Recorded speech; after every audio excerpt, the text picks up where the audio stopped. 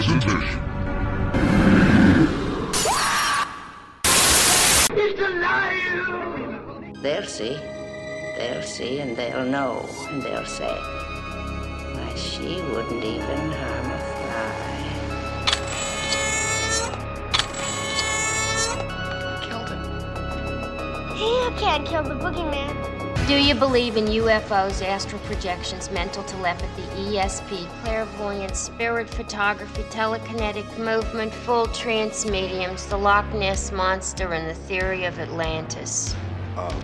If there's a steady paycheck in it, I'll believe anything you say. From the prime time! Not in my movie. Cindy! The TV's leaking!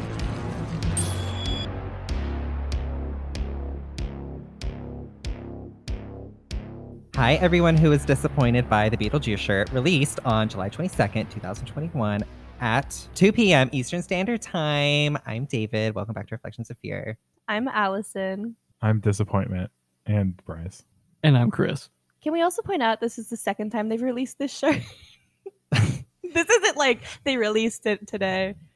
They re-released it today. Listen, you guys are hearing this very far in the future, and I can just tell you the disappointment on our faces when we were standing inside of this store expecting a drop on Twitter at any second, and we see shirts walking past us, and it's Beetlejuice. It was honestly funny sitting at Five a Dime and watching people come through.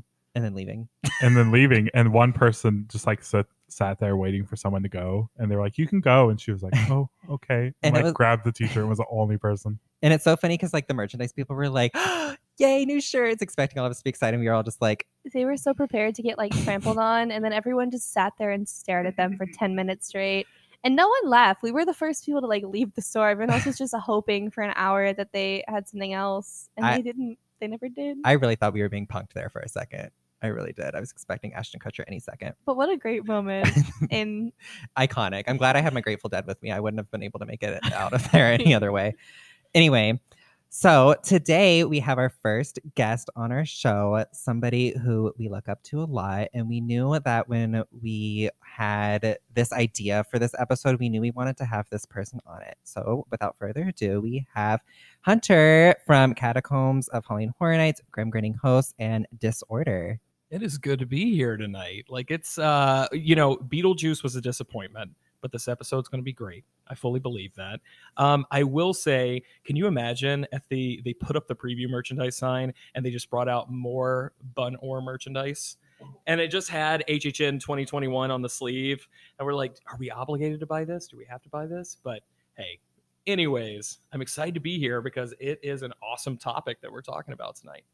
Yes, I'm so super excited to be talking about this with you guys. We're talking about the best soundtracks from any kind of horror media. It's going to be mostly from horror movies. I think that's where most people are going to recognize these songs from, but we do have a few songs from television shows. So how this worked was that each of us picked 5 songs, and we did our best to... all of our other lists have been 5. Each of us picked 10 songs from various movies. A lot harder than you think it is. There's a lot of movies out there, and there's lots of movies with just epic soundtracks, but maybe not standout songs that I feel like I couldn't pick. So we each selected 10 songs. We made playlists. We compiled them into one mega playlist, and we're going to go through that playlist. And right before this episode comes out, we are going to post them so you can go through with us. So without further ado, I think we should get started on our list. Hunter, why don't you start us off with your number 10 pick?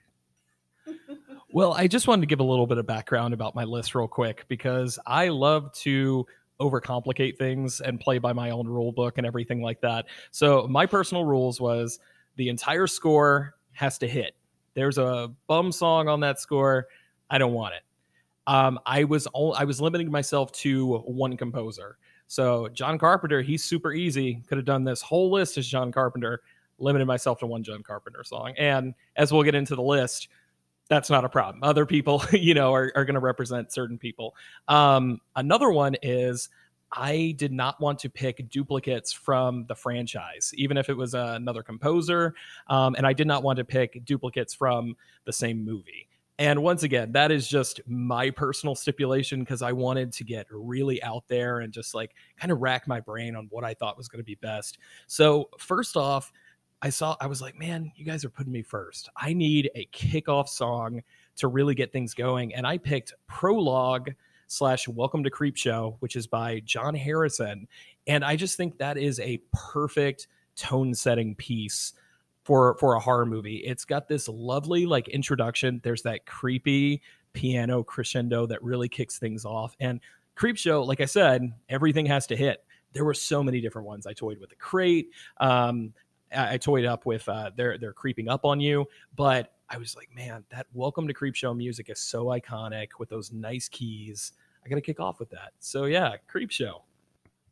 We listened to all these songs today so that we could kind of know what to talk about. This is one of those things where I was like, this is cool. And then it kicked in and I was like, okay, this is really cool. Because I forgot like this takes place when like the dad's being an asshole to the kid before we meet Creep. So yeah, no, I really like this one. And it's a really good one to start off this playlist because it kind of eases you into all of our mess that we've created here. I've never seen Creepshow. I have seen Creepshow 2, which I love, specifically The Raft. But it was a very good song. At first I was listening to it and I was like, I've never seen this movie, so I have no idea what kind of scene this is taking place in. And I was like, okay, piano, cute. And then I like how it did pick up. I thought it was like pretty iconic by the end of it. It was cute. I mean, if there's one thing you're gonna learn from this playlist is we love a good prologue. We love a good intro, main title song. But how that has to be the best piece because that's what gets you into the score from the beginning. So yeah, when we were listening to it this afternoon, I've seen Creepshow numerous times, and like I could sit there and close my eyes. And I'm like, okay, like towards the middle right there, I'm like, oh, and here's where it goes into the comic book.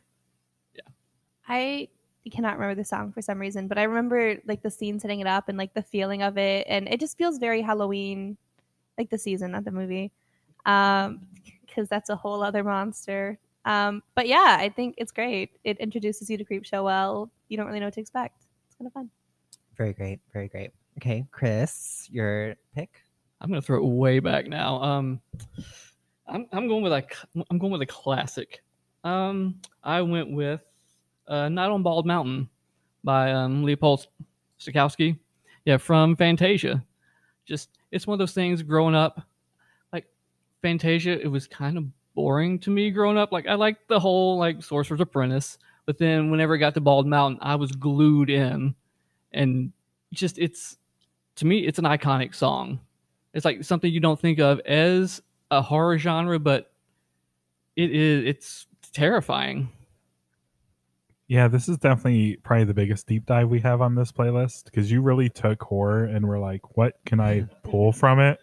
And you immediately went to Disney for some reason. So Disney will also show up later in this playlist, but we could talk about that later. Let me tell you, Fantasia is one of my favorite horror movies of all time. No, but Night on Bald Mountain is just one of those iconic pieces of media, and I'm sure you can watch it on YouTube. It's pretty short, but Chernabog is great.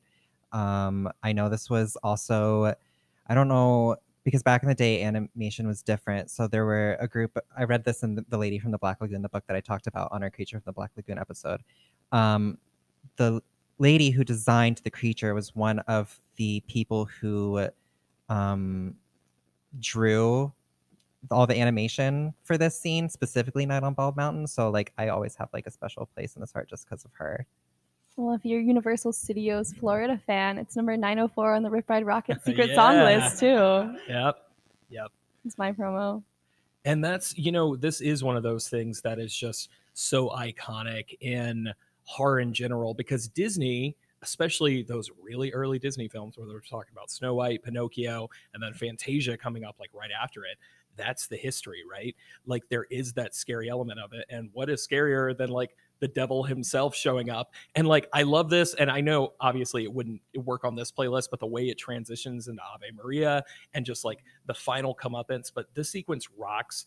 And they actually took a lot of inspiration for Chernabog from Bela Lugosi and his movements in Dracula. A guy named Wilfred Jackson actually did that. And I just think it's such a cool sequence. The music is obviously incredible, and it is the choice if you're on Rip Ride Rocket, unless Muppets is an option. It's not. Don't pick Muppets. How did I not know that was a secret option on Rip Ride Rocket? I don't know, because I told you earlier today when we were at Universal, and we all laughed about it. In one ear, out the other. I always go for Vogue by Madonna or I Will Survive by Donna Summer. See, if I'm being I'm more of honest. an immigrant song girl. Immigrant song would be really good. Not that I ever ride Rocket, but. Okay, so the next pick was something that I picked, and I was super excited to pick this one, let me tell y'all, because this is, I don't know if any of y'all like remember Friday the 13th Part 3. I think, you know, it's kind of a middle of the pack Friday movie, but the first song that plays in this movie is the most hype disco sounding Friday the 13th music you will ever hear in your entire life. It is beautiful. It's perfect. I listen to it in the car. I listen to it when I'm going to Halloween Horror Nights. I don't think anything gets me more hype than this specific Friday the 13th song. When we were listening to it, and it was building up, and then it hits, and I was like, this is just Goosebumps. This is purely the Goosebumps theme song.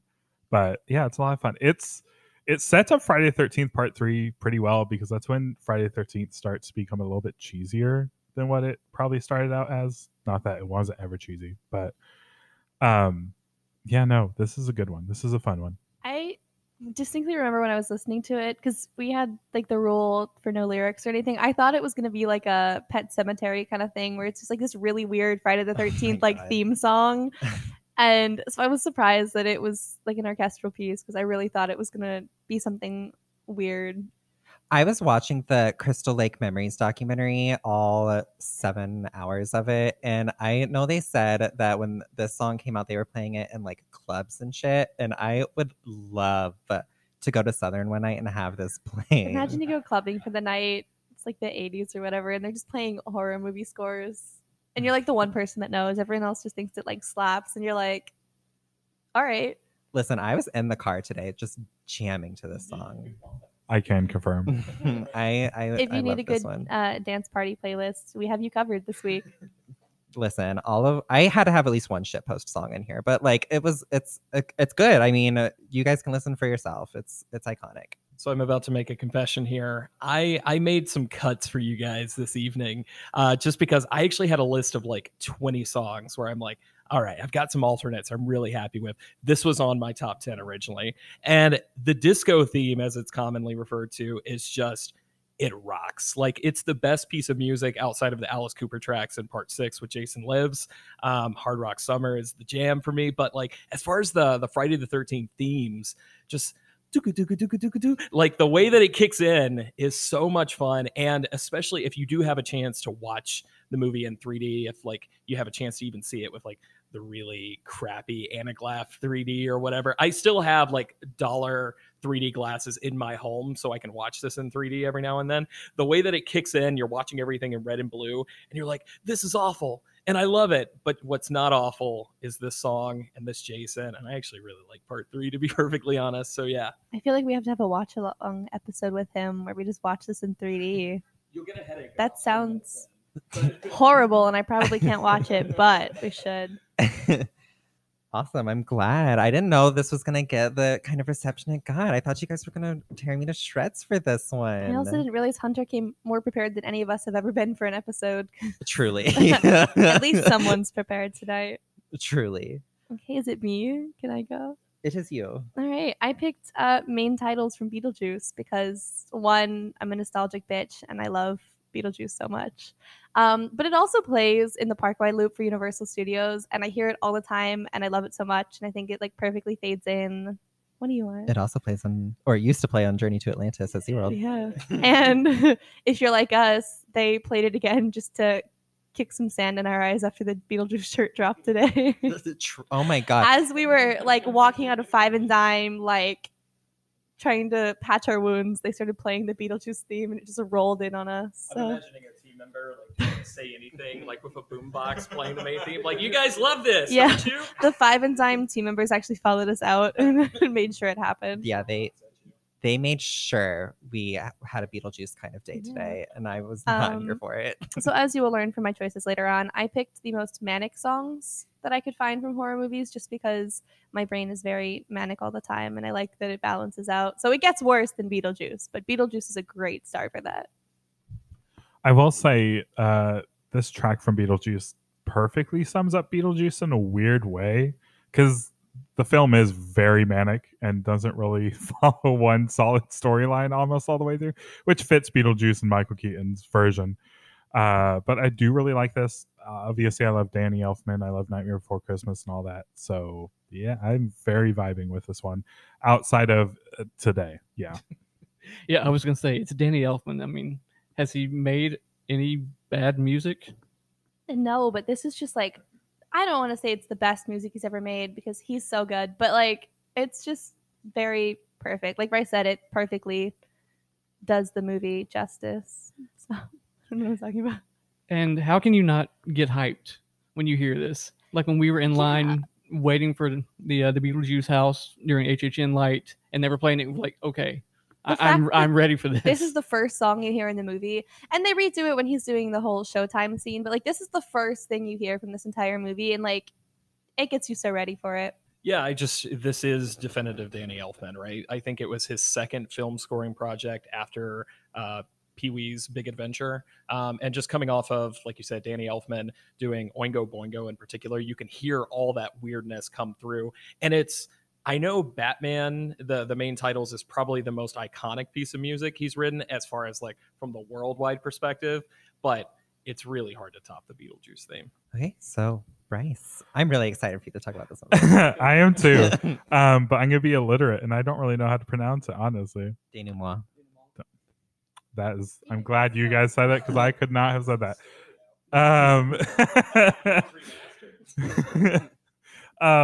I absolutely love. It's from The Invisible Man, which I very much prefer the new Invisible Man compared to the old one, which is probably a hot take. But I really, really love the new Invisible Man. And this track, even outside of Invisible Man, it gives you like this sense of relief and freedom, which is exactly what's supposed to give in the film.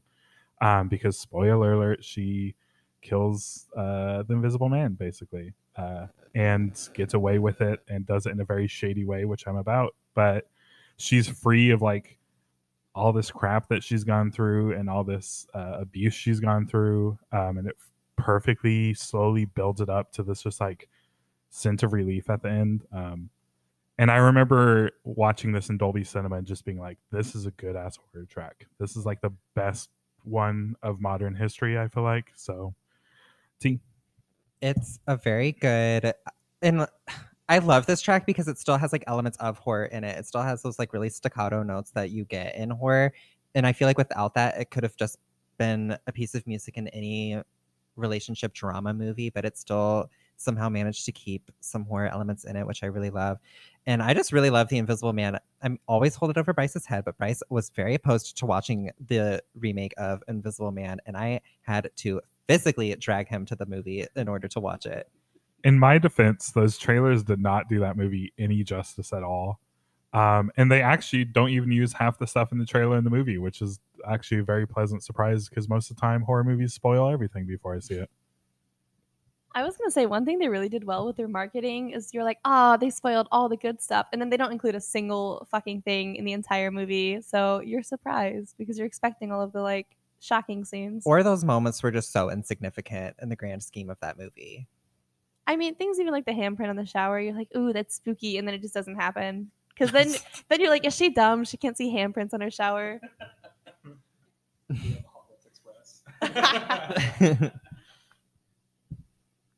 Yeah, I mean, this is a great choice. Bryce, I learned you picked a lot of melancholy songs. Like it's all like in titles and like these big emotional tracks. Like I listened to all yours. Like I tried to listen to y'all's like back to back just so I had a feel for who you were as people. I'm like, Bryce is a very sad individual and realizing he's a very tragic figure. My playlist is needs help with my mental health for sure. There's one that we're going to get to that a little bit later. I was like, oh man, that's like one of the saddest things I've heard recently. And yeah, but this is such a good choice. I mean, Bryce is sad, I'm manic, and Chris likes piano. So that's all you need to know about us. He loves a piano. He loves a good piano. Bryce loves a good violin. There were lots of sad moments. And it's crazy because like I feel like I'm the one who likes all like the really depressing shit. Yeah, but I feel like my upper half is like, this is just going to kill you and you're going to cry at this when you hear it. But the second half is like, this is really fun. And like, let's do it. This is great. I think what really happened is Bryce started rewatching Haunting of Hill House, and it changed him as a person. Very that. We'll get to that later. Yeah, I will say I have been rewatching Hill House, so I'm just always in a depressed state because of that show. I mean, a very cinematic show. It's a cinematic experience. It doesn't matter what kind it is. Mike Flanagan put how many ever hours Hill House is all at once in Dolby Cinema. I actually have a couple Mike Flanagan shows on here. You do? You have a thing for Mike Flanagan. I love Mike Flanagan. He's done nothing wrong to me so far, so. He is very dreamy. Okay, Hunter, give us your next pick. One that I'm actually very excited for, by the way. Yeah, I had to. I was just like, hey, I will be honest. My first John Carpenter pick was also taken. This was a swap in, but it actually worked out because it was one I was like, man, that other track is so good. We're going to talk about it in a little bit, but this is also so good. Regardless of what your feelings are on Halloween 3, the score for Halloween 3 is exceptional work, like all the way through. Actually, you can just tell John Carpenter is having the time of his life not rewriting the Halloween theme again. And that really comes through with my track, which is Chariots of Pumpkins, which is the main theme. Of course, it's the first time you see the pumpkin logo coming together and just the constant droning synthesizer that's very indicative of the early 80s and what John Carpenter does best. It translates so well. And actually, this is one that I visit often during haunt season. I mean, year round, but especially during haunt season, because there's so many good videos about John Carpenter performing this track live, and he's having the time of his life. And yeah, like I said, Halloween 3, I'm glad it's found its audience. I'm glad it's found its place. But whether or not you like the movie, no one has ever said anything bad about the score. So I'm glad it's here. Yeah, I will say this feels very classic John Carpenter while setting himself very far away from the original Halloween, which is great, which is exactly what Halloween 3 needed. And yeah, this gets me hyped. If we ever have a Halloween 3 house and this is at the beginning, I am fully down for it. Oh, Halloween 3, the tragic figure of the Halloween franchise. I love you, Halloween 3. I wish for your sake you weren't franchised as Halloween 3, so you would have been very popular. But like Hunter said, I'm glad it's found its audience. The score is fantastic. I'm glad that John Carpenter was able to make this as kind of like a passion project. It is a very hype song.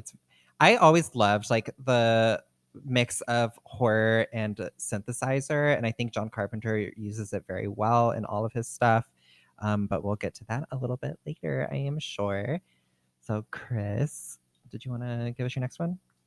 So my next one went way outside the box. I actually went down a television rabbit hole last night. I'm like, oh my gosh, this was so good. My pick is from like my childhood, my early teen years was Saturday night. Nickelodeon had an amazing show called Are You Afraid of the Dark? And I know it's starting to make a little bit of a resurgence lately, but like literally every Saturday night, that was what you looked forward to, is sitting down and watching Are You Afraid of the Dark? Yeah, you had texted me and said, hey, can I put TV shows on this? And I was like, yeah. And I for sure thought you were going to do the Munsters, and I was shocked when you didn't. But I also jokingly said I was going to put Goosebumps on here because Goosebumps slaps.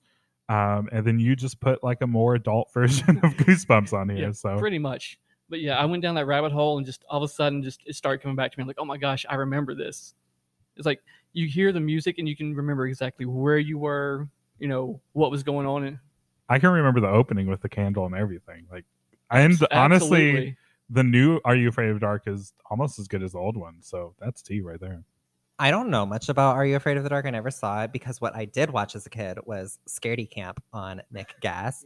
And I don't know if anybody remembers that show, but I was on Paramount Plus the other day and I was watching Guts and Legends of the Hidden Temple. And it got me remembering when I used to watch Nick Gass when that was a thing. And Scaredy Camp would play really late at night and I would be so scared. So like just like the whole like campfire, like scary stories vibe, I've always been a fan of. Leave us a review if you want us to rewatch Scaredy Camp. Please. Oh my God. It's really genuinely scared me as a kid. Bryce is going to start bribing our audience. If you leave us a review, we'll do whatever you want. Please, God, leave us a review.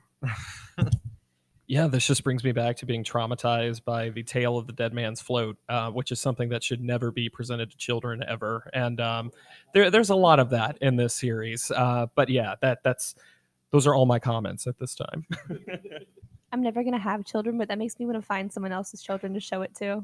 And this was like Nickelodeon. It was like cutting edge because, you know, Nickelodeon, like during the day, was like, oh, these little kid shows. And then Saturday night, Nick just, it was very cutting edge and very scary. Like you said, they should not show these to kids at all. You haven't been traumatized enough in childhood? Don't worry, Nickelodeon's got you covered. Chris is only saying this because he wasn't a gay boy. I've been traumatized enough before. Are you afraid of the dark? Same. Very that. Yes. Yes. Okay. Okay, so my next pick is Meet Rhonda from Trick or Treat. And Trick or Treat is, I know we've already talked about it. It's an iconic movie. And I think this song, which introduces Rhonda, who is by far the best character in Trick or Treat, it just symbolizes like Halloween innocence to me, and just that like, what's the word? Not wanderlust, but what word am I thinking of? Whimsical. It's very like it captures that whimsically feeling of Halloween very well as a kid. It's just so sweet, and it's so Rhonda because like the rest of the music is really like powerful and threatening, and hers is just like little do do do do do. Mm-hmm. And I think that's the key thing about this is that it represents not only Rhonda as a character, but she's the embodiment, at least when you first meet her, of the childlike innocent side of Halloween. And like that's what really comes across in this piece. It immediately makes you feel for Rhonda before you even know who she is too, which makes it even more devastating when kids are just absolute assholes to Rhonda in this. Yeah, because you know the story's not going to progress well for Rhonda at some point. Like she is going to have some tragic thing happen to her, and I love that she gets her comeuppance at the end of that scene. I can't remember if it's this song or if it's a different song later, but they play Rhonda's theme again, and they have her theme and Sam's theme like play together. I think it's cute because the rest of the time his theme is like really scary, but not with Rhonda. Rhonda's the next Sam. She is. I think that if they ever needed like a main monster, she'd be it. Very that. Okie dokie. So, Allison, why don't you give us your next pick? Also from, I don't know if I listened to this one. I think this was when we were trying to listen to soundtracks, but then Bryce's car There's kept no way you haven't heard this one before. Have I? So this was part of us rebuilding the Halloween Marathon of Mayhem, and I chose Wolf Sweet Part 1 by Danny Elfman. Yeah, play it for me real quick. It's the beginning. They play a good portion of this to open Marathon of Mayhem. Oh, that's the character intro video. That's what when you get cast as this character, that's what they play for you. Okay, I know what you're talking about. I love it. I think it's cool. I like how it's very booming and predatory. Like you immediately know what's going on. And I think in the movie, this is the brother getting attacked by the werewolf that ends up being his dad. I don't remember what he's doing. He's being fishy and he gets got. So good for him. It seems very modern too, and I like how each instrumental group comes in one at a time. Like they don't all just come in together. It like starts off really slow and then gets really crazy. And I think at the end it has like this huge build up and just fades away. And I think it's really cool. And it's fun music and it's nostalgic because Marathon of Mayhem was the best soundtrack ever. Yes, I would actually like Marathon. If Marathon of Mayhem was a thing, I'm sure it would probably make it on this list. But yeah, this is an iconic song from the very beginning. It's been used in multiple Universal stuff at this point. Deserves it. It's great. I have really nothing else to say. Well, like now that I know this song, I will say that like it's very good. And like, was this like gate music for 27 for 2017? Did it play it? Because I feel like this is like that vibe. Or amongst the other stuff they played for 27, it feels like it would fit in. Maybe. I don't know. We have to pull up a park loop for that one. Yeah. But no, it's very good. All I can remember from it though is the That's the whole Oh, that's the song. whole thing? Oh, Yeah. okay, work. I wrote for this one. I mean, I wrote for pretty much every song I picked that it has very sweeping music, and it does because it kind of just like flows all over the place. It's not really like, I don't know, phrasing. It's so weird too because like I know I've seen this movie, but I don't remember this movie. I remember the house Pretty wild. more than anything, and I remember Chainsaw Wolfman from the house. You know, I watched this movie because of the Marathon of Mayhem, and I don't know if I can find a house walkthrough, but ever since you said Chainsaw Wolfman, I haven't known peace. I know there was one in there. I'm sure I know there he was. in there. And then we made them in Chris's Wolfman house, so Chainsaw Wolfman for the win. Anybody else have anything? Okie dokie. Well, then the next one, Bryce, give it to us. So this is one that I forced Hunter to take off his list. I paid him $100 to take it off, but Oh, wow. I know a thing about collecting too. It's the Shape Hunts Allison. What did I do? And From Halloween. This is honestly, from Halloween, 2018 Halloween at that.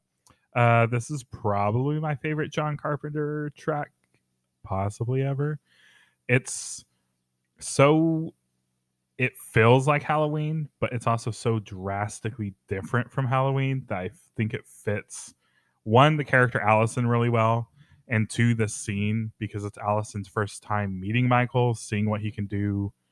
It's only like 57 seconds, and it really makes you terrified for her and of Michael in this entire scene. That's this is one of the most perfect pieces of music that has ever been used in a horror film, to be perfectly honest. It is the Halloween John Carpenter version of the Goosebumps theme. And something I think that is, you mentioned Goosebumps earlier. I think this one is really the Goosebumps theme, but just the way, like, I love when they use traditional, like, hard rock or even like metal instrumentation, and the droning guitar that's in this, which, you know, John Carpenter has used, whether that's in Big Trouble in Little China or They Live or whatever, but like the vroom, and then like the kick drum in this that's supposed to, I'm assuming, resemble a heartbeat, the as she's running away. That stuff is so good. And this piece, like, the only complaint, it's how short it is, which is why I'm so grateful someone made a 3-minute mix on YouTube. And it also, I've used it several times on Grim Grinning Host. Somebody made an amazing synthwave version of this track that's so good. It's like 7 minutes long, and that is my vibe out track. So yeah, nothing but praise for this one. This also comes out of complete silence in the film because she's walking up to the body on the gate, and as soon as those lights turn on, it just kicks in. I really like this one. It's probably my favorite piece of music from the new Halloween, and I can't wait to see how they use it going forward in this new trilogy that they've got going on. If they do decide to, I don't see why they wouldn't. It's probably the most popular piece of music from that movie. But no, it's very cool that how they made this. I think they used like a violin bow on the guitar to make that sound, which I think is like very creative. And I love that this is like a generational thing because it was with John Carpenter and his son Cody who made it. And then the song always reminds me of don't kill me, guys, but it reminds me of the Purge sirens for some reason. It's very that, but I love it. It's a very iconic piece of music for sure. Yeah, I was gonna say the same thing because she's coming away from the body on the gate, and then all of a sudden it starts up. But whenever she starts to run and it kicks in, I agree. It is probably one of the best pieces of music in that movie. I think I'm gonna have to go home and watch Halloween now because I haven't seen this one. What? You haven't seen 2018's Halloween?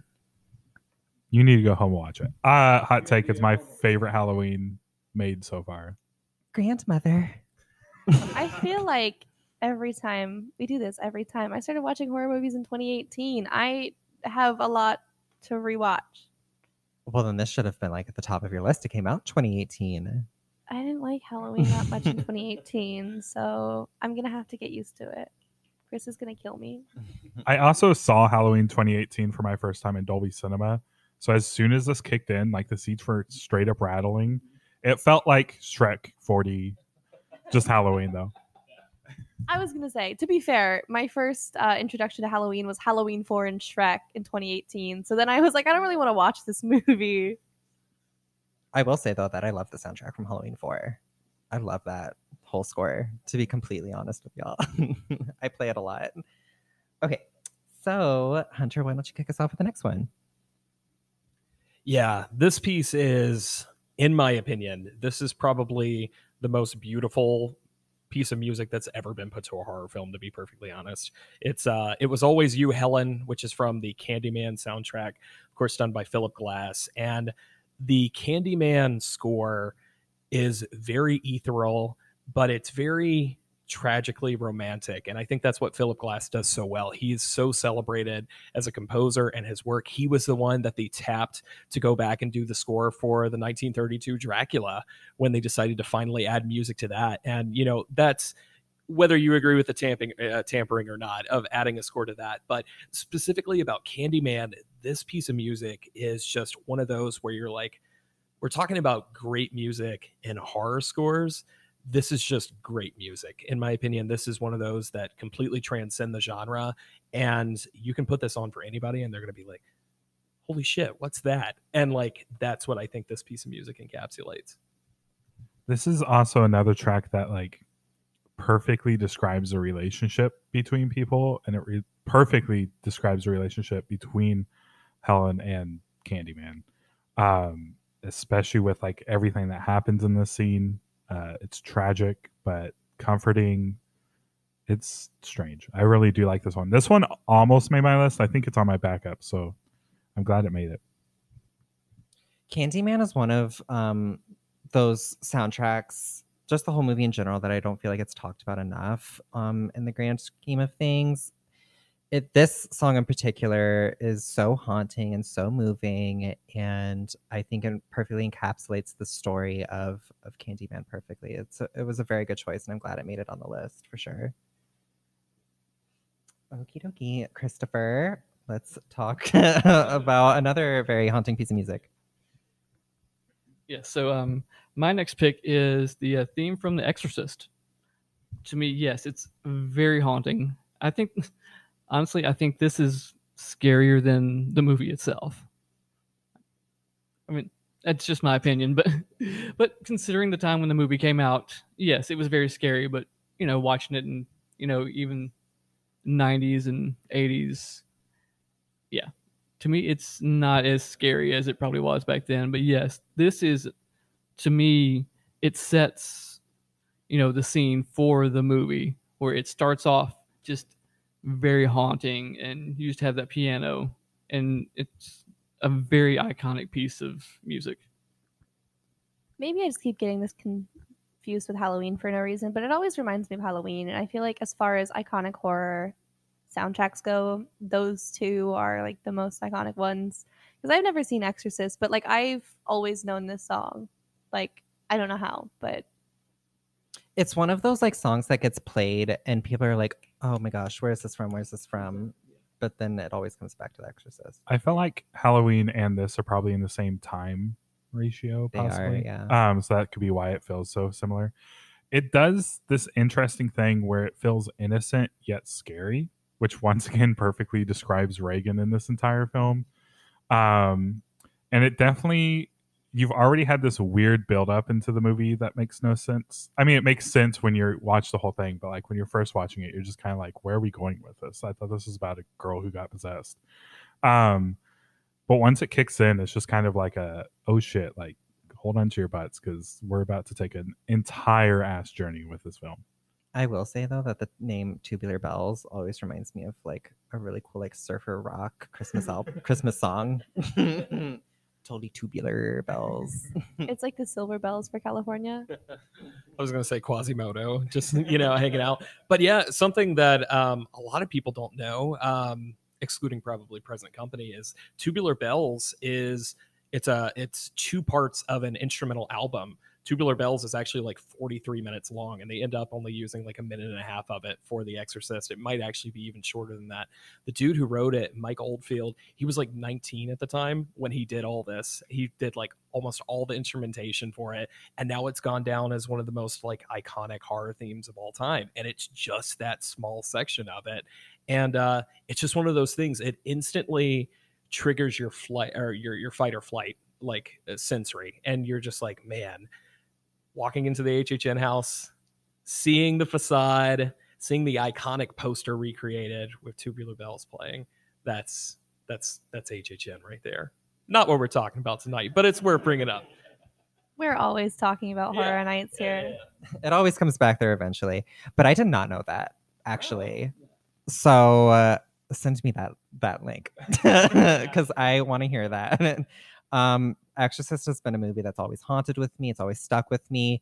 It's one of I have a horror movie vinyl record collection. I have The Exorcist. I've only played it once because I don't want to vibe to that. I will vibe to pretty much anything else but The Exorcist. I don't know. There's something about that movie. You're trying to like fold laundry and you're threatened by your music.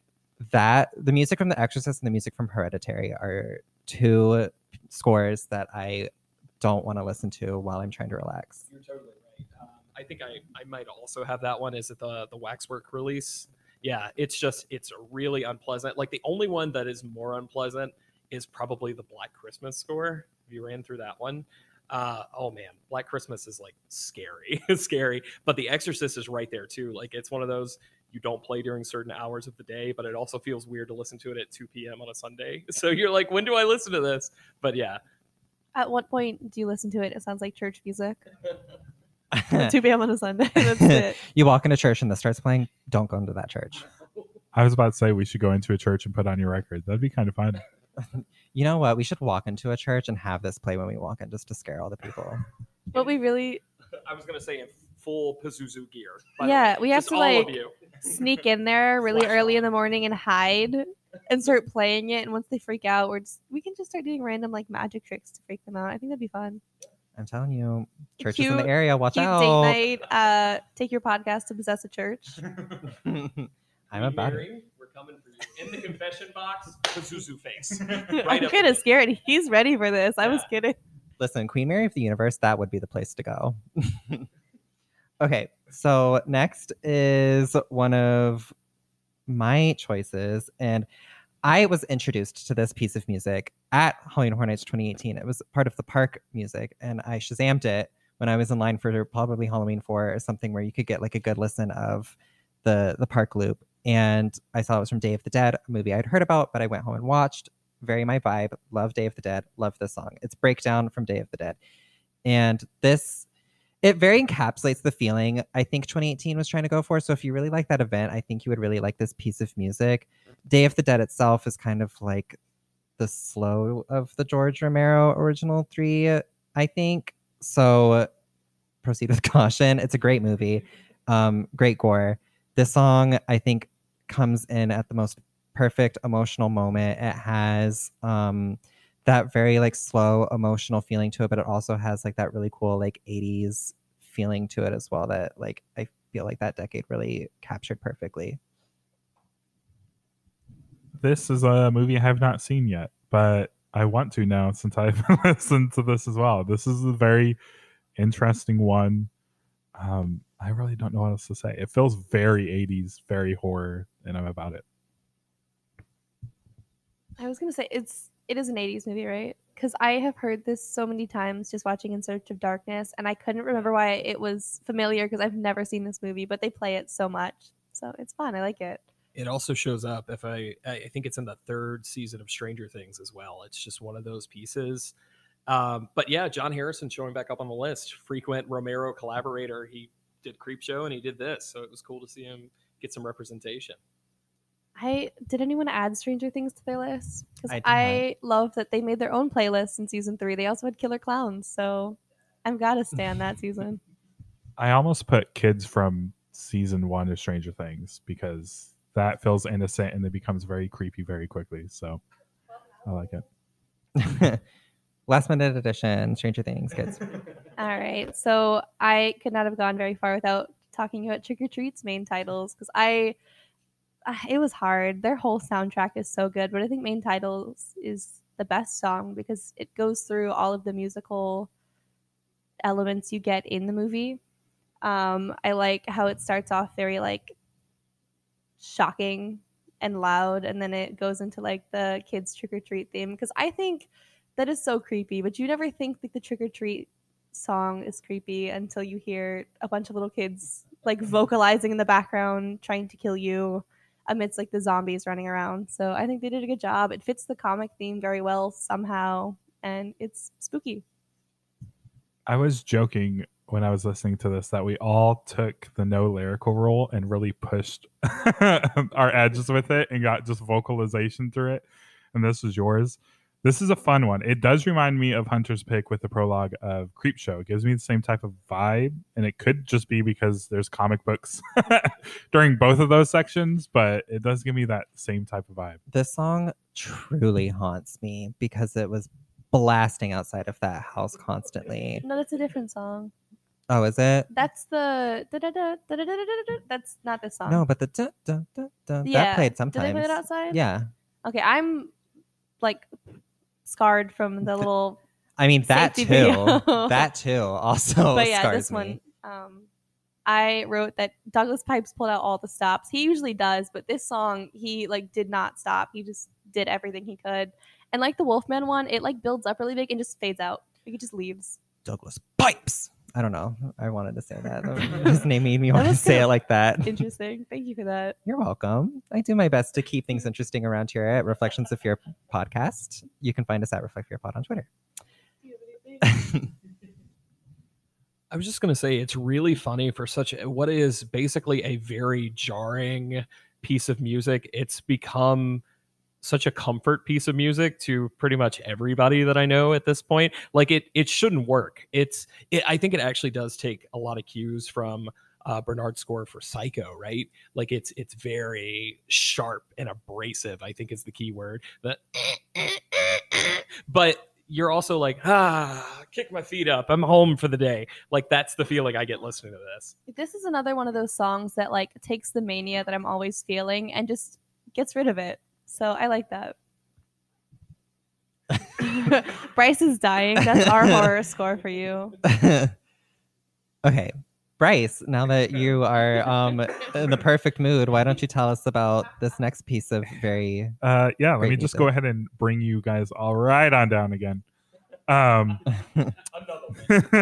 This is Beginning of the End Movement 1 from Hill House, which appears I thought only once, and then I was rewatching and I was like, oh no, this appears at like every sad moment in this series from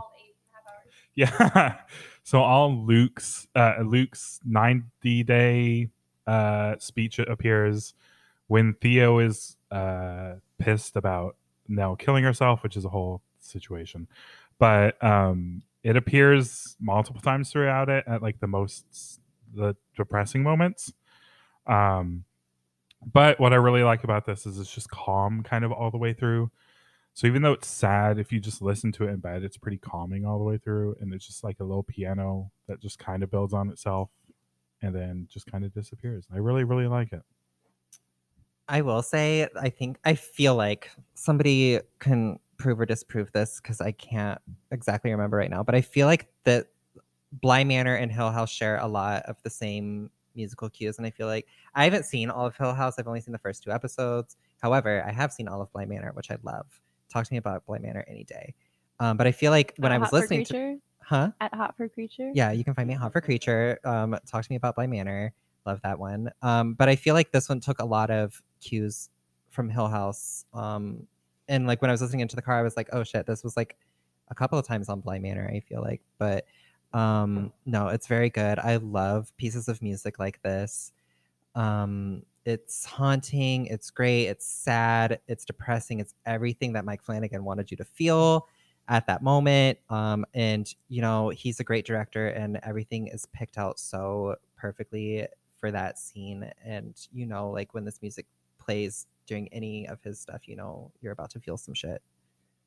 This is the perfect music if you want to like project yourself into a fantasy world where it's just raining and you're sad all the time. You can just feel anything you want. Yes, Yeah. very that. If you need to get anything out, you can talk to Bryce and just listen together. If you want to have a good cry at all, like Bly Manor and Hill House are the perfect soundtracks to play. Yeah, you can always come over to my house and we can cuddle Copper and just cry together. It's great. It'll be great. I thought he was just going to offer to cuddle anyone from Twitter. I know. That's where I thought that was going. Bryce, he's lonely. Someone help him. Oh my God. I mean, I've just got a dumb joke. I was just, you know, sitting there sad, gray clouds and everything. It's lo-fi, beginning of the end movement to chill and study to, you know, like that's where we are. I was going to say, you're playing our Reflections of Fear podcast thing, and you go from like the super sad song to like main titles or Beetlejuice, and it's just, you die. You're just shocked. Very that. And might I just say, dumb jokes are always welcomed here at Reflections of Fear. We love them. We live for them. That's the only reason they keep me around. So. Okie dokie, Hunter. Right? This is Hunter's pick? I've already forgot the order. Okay. Give us your next one. So this is one that I know everybody listening to this has heard because it was in the Park-Wide Music for 28, and that we are visiting composer Jerry Goldsmith, who shows up a couple times on this. The reason I went with this one is because I really went back and forth between this and actually the Alien theme, because great pieces of music, but I have a poltergeist tattoo, so that won out. But it's The Calling / The Neighborhood, and this is just the piece of music that when you were thinking about Poltergeist, it perfectly encapsulates what that movie is and what it's trying to do. It has the lighthearted family moments, but it also has this very sinisterness that it permeates everything, even those very uplifting moments, which are even kind of like John Williams inspired or something like that. There's still this tinge of something's not quite right. And that's due to the vocalizations, which are supposed to represent the innocence of Carol Ann and everything that she's about to go through. And I was just like, man, this is such a good piece. You're talking about horror on vinyl. This is the first track on the Poltergeist pressing that I've got. So whenever I want to just like immediately dive into that, this is what I go for. It always represents like the ghosts to me, I think, because they're very like childish and playful, and like they don't want to hurt anybody, but they almost kill Carol Ann just by trying to free themselves. So it does have like the sinister childlike, I think, because they're not as mean as they're trying to be.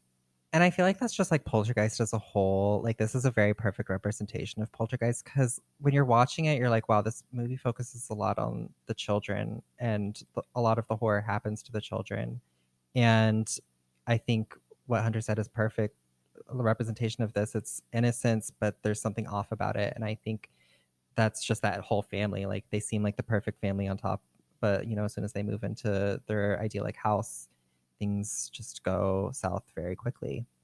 It also makes it more surprising when the beast or whatever it's called does show up later, because like you're not expecting that at all. Like you have this like the childlike ghost, and then it's like this demon thing that wants to kill everyone and free itself. So if that was what they're going for, they did it well. Don't forget the vagina tunnel that shows up in the closet. Yeah, but I don't think it's a vagina tunnel in the movie. I think that's just for us in Orlando. I've never seen a vagina, so I have seen it once. All right, Christopher, why don't you give us your next one? All right, so once again, I went down this TV rabbit hole, and I'm taking this way back. Not a lot of people even know that this even existed, but it's from the 50s. It's Alfred Hitchcock Presents. It was a precursor to another iconic TV show that came around just a few years later. But Alfred Hitchcock, it says that he was a very influential and widely studied filmmaker. And what they did was they ended up giving him his own like hour-long show. And so instead of, it being a feature film, he would have like, like maybe 2, sometimes 3 like stories per show. So yeah. I'm gonna be honest, I've never seen this. This was my first time hearing it. So it sounds like the Munsters to me, to be honest. And it made me wish, to be honest, Munsters was on this list, which is only my fault. I could have put the Munsters on this list, but I did not. I thought you were. That's why I didn't put it on there. Yeah, After the conversation we had. I don't need people tweeting at me to remind me Rob Zombie's doing the Munsters, because I still don't know how to feel about that. No, go ahead. Don't know if this is gonna make sense. It very much makes me think of like the black and white Mickey Mouse shorts, the Halloween ones, like where he's got the dancing skeletons. I feel like that would be the soundtrack for one of those. Why didn't I think of that one? The whole skeleton dancing. Too bad nobody put spooky, scary skeletons. No, but that became like his theme. Like you knew whenever it came on what was happening. I know it's gonna sound weird, but even like modern day pop culture has replicated it. I know there's been an episode of like Family Guy where they play the theme and you see the shadow and somebody walks into it and you know who it is. I've never seen the show either. Love Alfred Hitchcock though. Love Psycho, love The Birds, North by Northwest, love that. But it's good. I feel like I only got like just a little taste of it. But now I'm curious as to know what an Alfred Hitchcock TV show would translate as, honestly. I just want to say I really appreciated it for providing like a buffer in the middle of the playlist. Like it's so different from everything else. Boom, boom, boom, boom, boom, boom. And you're like, but yeah, you're totally right. It is an iconic thing. Like everybody from Droopy Dog to The Simpsons, and like it's been done. And I mean, that just speaks to Alfred Hitchcock, who shows up one way or another a couple times on this list for obvious reasons. It's funny because it's like a horror song, but it just sounds like cute and playful. Like I feel like this was kids running around a pumpkin patch or something. It's like when you put mittens on a cat. Like it's the kind of bum, bum, bum, bum, like that's, yeah, it's what you'd expect. It's a witch with her little kitten and his little booties. Yeah, with a little hat. Somebody get on TikTok and make that real quick.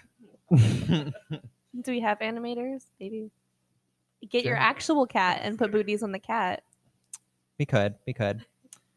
All right, so next is mine, and this song makes me incredibly uncomfortable the more I listen to it. It is the main title from The Shining. This is what plays in the introduction when you have those like very long sweeping shots of oh my god, what's the state?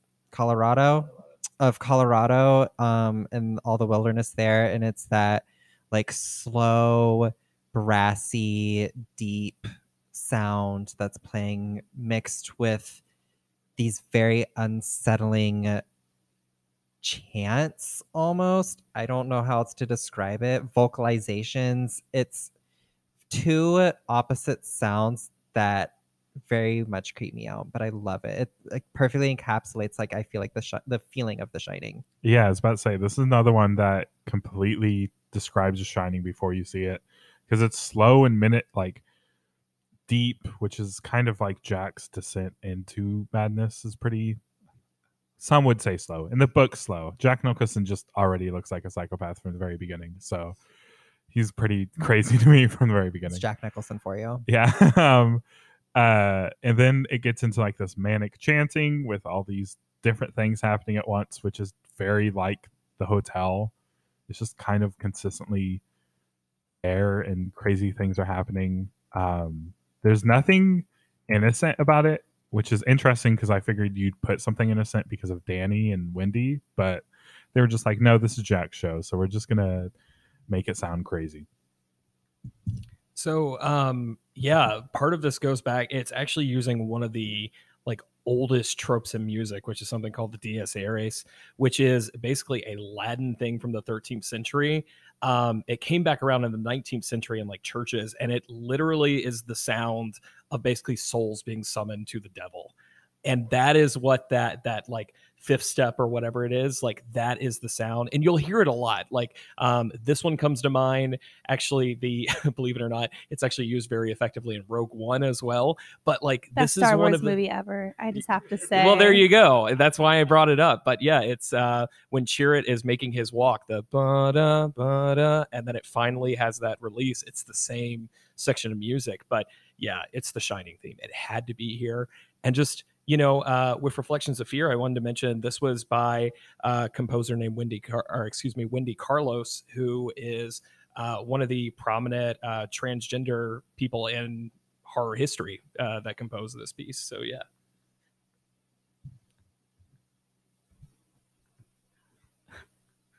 How'd you follow that? No, I was gonna say we had David to look her up. Yeah. David was talking about how you see the sweeping, visuals of Colorado, and for somebody that probably has never seen, not me, but if somebody hadn't seen this before and you're watching that, just hearing this music, you're like, wait a second, what am I getting myself into? Because it does not fit, just the landscape of Colorado, and then you hear this ominous music. I mean, I think what they do with mountains is there's this like eerie feeling that you can get stuck there somehow. Even like it has nothing to do with the movie, I guess. Like they get snowed in, but that's not the big thing. But there's something about mountains that's really creepy, and I think that they play on that with a theme. But also a lot of horror soundtracks like make you think of something. This one like immediately makes me feel physically like heavy or like upset. I don't know what it is. Maybe it's my soul being summoned to the devil. I don't know. But like as an immediate effect, like I don't even think I made it to the weird chanting because it made me so uncomfortable just in the beginning. And I watched the movie, so I went through all of it, but I'm not a fan because it's too effective. Yeah, it's real good. I'm not sure if you guys have ever watched, there's like this crazy Kubrick conspiracy theory documentary. Okay. They're talking about like how Kubrick has inserted himself in the clouds of them driving through the mountainside and everything like that. It's absolutely wild. Most of it makes no freaking sense at all, but you should watch it anyways. Now. Room 237. Oh, I have it on my watch list because it looks insane. It's perfect. It is one of the best documentaries I've ever seen, personally. Also, this main theme comes in later, so it's decades later, and it's just as good, perhaps better to me. That's quite the take, but it's good. It's good. I think it very perfectly encapsulates The Shining and what mood The Shining is going for. Isolation, being uncomfortable, uneasy, and menacing. I feel like those are words that you could use to describe The Shining. Also, once you've seen The Shining and you hear this, like, there's just scenes that flash to your mind, like the blood elevator and the twins and the maze. The maze, Jack's crazy looks, the snow, the axe in the door. The creepy old lady in the shower. Oh my god, yeah. Yeah, so this like immediately triggers you every time you hear it, whether it's good or bad.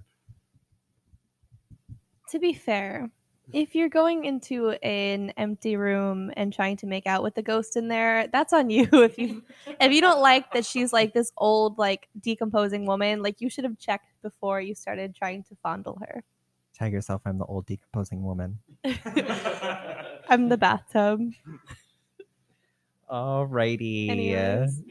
So, yeah, your big three is The Shining imagery. Really green bathroom. Yeah, I have the really green bathroom. I wanted that bathroom, honestly. That's a cute bathroom. The whole room is very interesting. It makes me think, are they all like that, or are they all just like very unique? Very that. Like, you never know. Is it? That's a pretty big bathroom, Chris. Yeah, there's like you got like a whole parlor in that bathroom.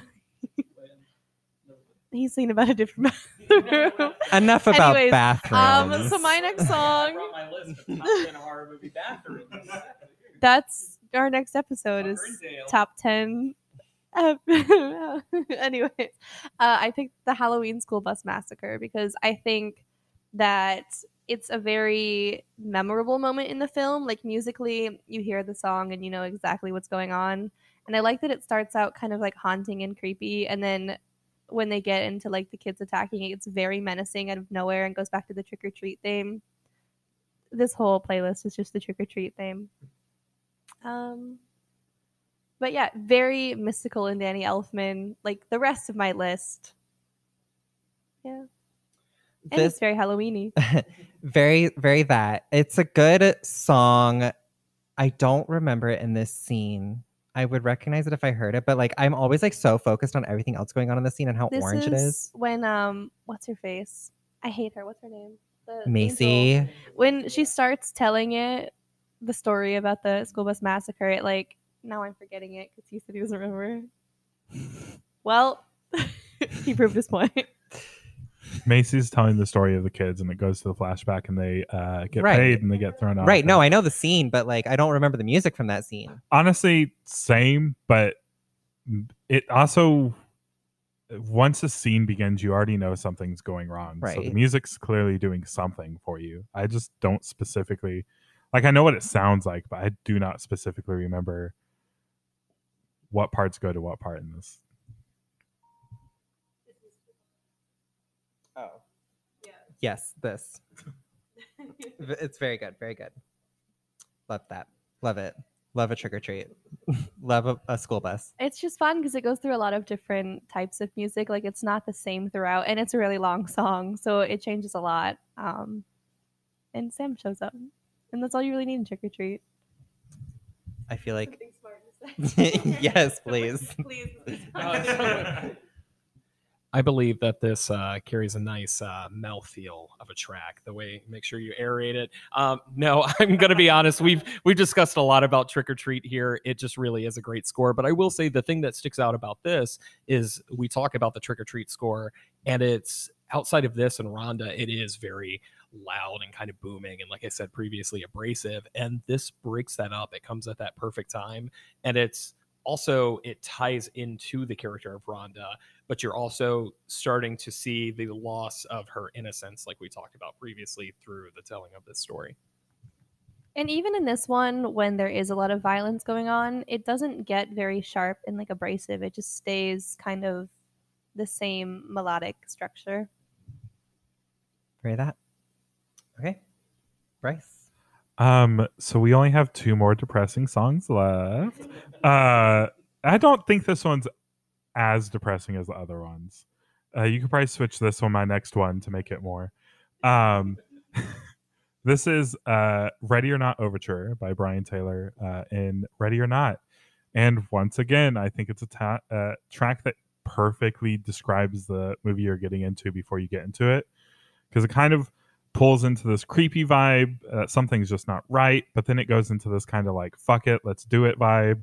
And then it just goes into this like, okay, I don't know what happened type vibe, like this whole thing. And if you haven't seen Ready or Not, it starts out like creepy and weird. And then it goes into this whole, fuck it, let's just kill everybody. We're done with this. I'm done with this marriage. I'm moving on. And then it moves into this, holy shit, this was actually real. But I don't know what the fuck just happened this night. And I think this song perfectly encompasses that entire journey that she goes through. I'm just going to keep saying some weird shit. For Hill House, like it's the same kind of vibe, but Hill House is very much more like emotionally traumatic. But my first thought when I listened to this was it's very physically traumatic. And Grace's whole like character arc is just going through all of this intense physical trauma and getting like the shit beat out of her. And emotionally at the end, she's fine. Like you would think she'd be crazy after going through all of that. And she's kind of just like, whatever, I'm going to light a cigarette on top of the fire of the house I just burned down. Like she's, aside from needing to go to a doctor, she's kind of okay. In-laws.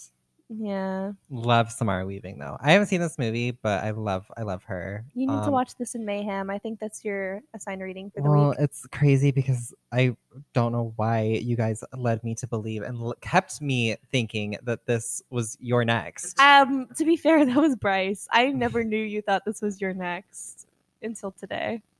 I just can't stand you guys. We're gonna make you watch Ready or Not because that movie is That's fine. I've been meaning to amazing. watch it. It's great. Hunter can join if he wants.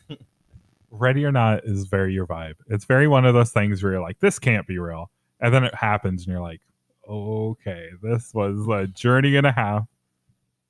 It starts off too, and there's like no redeemable characters except for Samara Weaving. So at the end, you're just like, cool, kill all of them. Good for you. Like, what a queen. Love that journey for her. Okie dokie, Hunter. Let me just say, before you even start on this song, this movie that this song comes from, I am obsessed with it. And I couldn't believe I didn't even think about putting a song from this playlist until I saw this song, and I was like, how the fuck did I not think of this? Because this movie's a masterpiece in my opinion. Yeah, it's funny because 2014 is one of those years where you're just like, man, there's definitely some hidden gems. And what we're alluding to here is It Follows. The score is done by Disaster Piece, who had done like a lot of video game music before. This was his first foray into film scoring, and it just really brought back.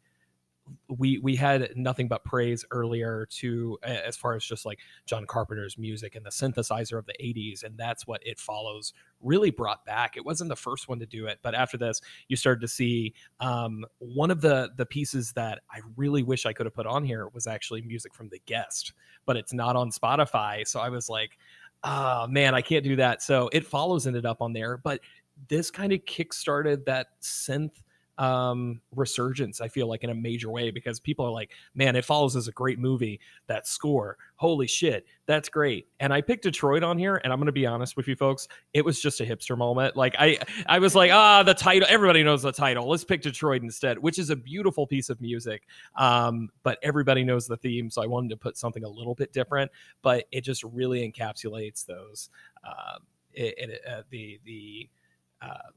I guess just the feeling that you would want to evoke from the 80s, bringing it into the modern age with some of that feeling and flavor, and it does it very handily. It's such a timeless movie and a classic in my opinion, and there's so many songs that could have ended up on this list from that movie, such as Heels, which is the opening song, or Jay's theme. There's just so many moments in this movie that are iconic, and I love this movie, and I cannot believe I didn't think of it. So I haven't seen this movie since it came out. Was it set in the 80s, or is it a modern movie with like an 80s soundtrack? No. Interesting. But they're like a cell phone shows up in it, but it's an old cell phone, and I think like it's kind of like Trick or Treat, where it kind of like toes the line, where you're like, you can kind of place it in a time, but not really unless you're really trying to. I was gonna say before you mentioned John Carpenter, it very much reminds me of that, but then again, the movie itself kind of does, because it's like this shape following them around, and it feels very Haddonfield when they're just like walking house to house. So I think they did a good job of evoking that. And it doesn't really feel like they just ripped it off. Like, it feels original, but brings you to the same kind of headspace. And let me tell you that Newberry Comics pressing of the It Follows soundtrack is in my car right now. I'm waiting till I get paid to buy it. It better still fucking be there. So yeah, great pick. Chris, why don't you give us your next one? Going back down my television rabbit hole, and I did not realize that this was Danny Elfman until I put it on Spotify, and then it all came back to me. I'm like, oh my gosh, it is. You know, it's funny because I was just going to say it sounds so Beetlejuice. And it is very exactly Beetlejuice sounding. He just said, write it again. Yeah. And so mine would be the theme from Tales from the Crypt. I remember just growing up watching this, and still I get triggered sometimes, even going back and watching like videos of it on YouTube, because it scared the crap out of me then. Can I just say, whoever put all of season 1 on YouTube is a blessing, because I watched it for the first time a few months ago, and it's just such a weird show, but it's so like endearing, and the music is perfect. Like, I forgot that I remembered this song until you put it on the playlist. But yeah, how it shows you just going through the crypt. Like, I remember like the first time watching, I'm like, okay, what are we doing? And then all of a sudden he pops out of that coffin, and I probably jumped and screamed. I don't know, but still it triggers me to this day. When he pops out, I'm like, I still kind of get jarred by it. It also kind of makes you think of like comparing Beetlejuice to the Crypt Keeper. Crypt Keeper is like this funky little gay dude that just chills in his crypt and has a good time. And so I feel like it's more of a, is it a major key? I don't know. It's not as like aggressive or like It's very tonally similar to thrilling of like you Beetlejuice. said, It's yeah. kind of just more like this dude's just chilling. He's having a good time. And I think it fits them both perfectly. He's kind of like a more sinister version of Yoda in The Empire Strikes Back. He's just kind of senile and having a good Yeah. time. But he also just like, he doesn't do anything to them directly. He just tells the stories and it's like, this is funny. They die. No, Like, you're what a right though. guy. He is a little gay man because he goes through so many outfit changes in these introductions. He lives for the drama. Yeah, he does. He has his whole like dance party move that I know Billy drew a while back, and it was the funniest shit. You're totally right though, Chris. Like this really is like baby's first jump scare in a lot of ways because I was, I'm early 90s myself. And that's just kind of like, I remember growing up and seeing this, and it's one of those themes that is just so good and so iconic. And like we were eating good during that time period between this, a couple of years later we had the X-Files, and one that almost made the cut on here, and I guess this is the place to slot it in. I heavily considered putting the Unsolved Mysteries theme on here because it's so good. But Tales from the Crypt, it is my personal favorite like anthology series of all time. Most of that stuff is held up beautifully. The talent involved in Tales from the Crypt is insane. Like Zemeckis had a huge hand in all of this, and it's absolutely holds up. And like you said, Allison, like a lot of it's still accessible. You can go find it. Watch the Christmas episode; it rules. Yeah. Is that the one where she like kills her husband and then Santa Claus murders her because he's an escaped convict? Something about Christmas horror just gets you in the mood for the season. Why does the Crypt Keeper remind me of Leslie Jordan? Sorry. I've never seen an episode of Tales from the Crypt. It's on YouTube. Yeah, I've never They're seen like it. 30 minutes long. I They're on know, YouTube. but now that you said it's on YouTube, I might have to go home and change that. Yeah. I still want the Crypt Keeper and the Creep to like have a crossover episode because they're both so funny, and like the Creep doesn't talk, but he has the same vibe as the Crypt Keeper. He just kind of sits there. Yeah, he has the weird little laugh, and I think they get along so well. Like Statler and Waldorf situation. maybe they're dating. We wouldn't know. I was gonna say, and nowadays he has like that cult following, kind of like Beetlejuice does. It's because they share the same soundtrack. Throuple between Crypt Keeper, the Creep, and Beetlejuice. Okie dokie. So next is Moi, and what a good pick I chose. Can I just pat myself on the back for this one? This is very good pick. This is Prelude from Psycho, the Alfred Hitchcock classic from 1960. This is not the shower music that I feel like a lot of people would think would show up on a best of soundtrack. This is the, I don't want to say main theme from Psycho, but it definitely plays more than the knife jab, high-pitched screeching song. This is what plays at the very beginning during the credit sequence and what plays in Marion's car ride towards the Bates Motel. It's almost perfect in my opinion. I think it does a good job of encapsulating the mood of Psycho and what you're about to get into. And it's very fast paced, and her internal monologue playing through this it's perfectly paced. And you'd think like just a long shot of some woman driving down the highway would sound boring, but like this song like really makes that scene interesting and effective. This almost made it on my playlist. It got kicked off for something I shoehorned into this all, but I'm glad you picked it because it's one of those songs that I think people know, but they don't know. Like when they hear it, they've heard it before. I just don't think they realize it's from Psycho, but it makes perfect sense for Psycho.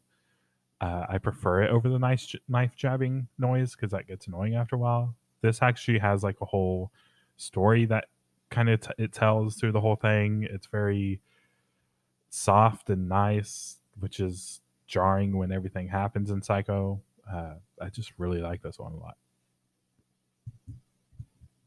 Well, I haven't seen Psycho, and maybe Hunter can help me out here, but this song very much reminds me of the Scarif scenes in Rogue One. It's either the AT-ACT assault or the Master Switch. I can't remember which one, but like it's the same like background part. I'm gonna have to go back and compare the two. I just tried listening to it and I can't figure it out, but it something about it's the same. Or it could be Scrambling the Rebel Fleet. I don't know. I'm gonna have to go back. Psycho took place on Scarif, guys. Somebody's yelling at their car stereo right now. They're like, everything goes back to Rogue One. It should. Yeah, it should. It's the best movie. But this is one of those pieces that's so good, and I'm so glad this showed up instead of the shower because like it's expected, right? But just like boop, boop, boop, boop, boop, boop, and you're like, oh, that's great, I love it. And yeah, it's just a really good piece. It's really hard to find any fault at all in the Psycho score or most of Hitchcock's work and his collaborators. That pat on the back was well deserved, David. Righty. Was it me? You, Allison. I have to re-listen to this What's song. next? I don't remember why I picked this. Oh, yeah. Okay. So I picked Vendetta from the In Search of Darkness soundtrack, and it's just like perfect HHN 29 vibes is what I get from it. It's very 80s. I love that they use so much of the same kind of music, but it all sounds different. And it's like a 4.5 hour documentary. So this one stuck out of like 4.5 hours worth of music. So they did really well with that. I took notes. I don't remember what it is. Well, I was just going to say, so my car is a piece of junk temporarily. So I actually have a cassette player and I have a playlist. I have a cassette in there that's Halloween Spooky Nights is what it's called. And the I want this playlist. Yeah, I'll send it to you because I have it on YouTube. And coincidentally, on my cassette player, this song is on there. It's mixed in. You can look at my playlist right there and take a look. And it's the 29 music and music from In Search of Darkness. This is just I my love dream this playlist. piece. Yeah, it has to be like Amazing. 45 minutes to fit the cassette.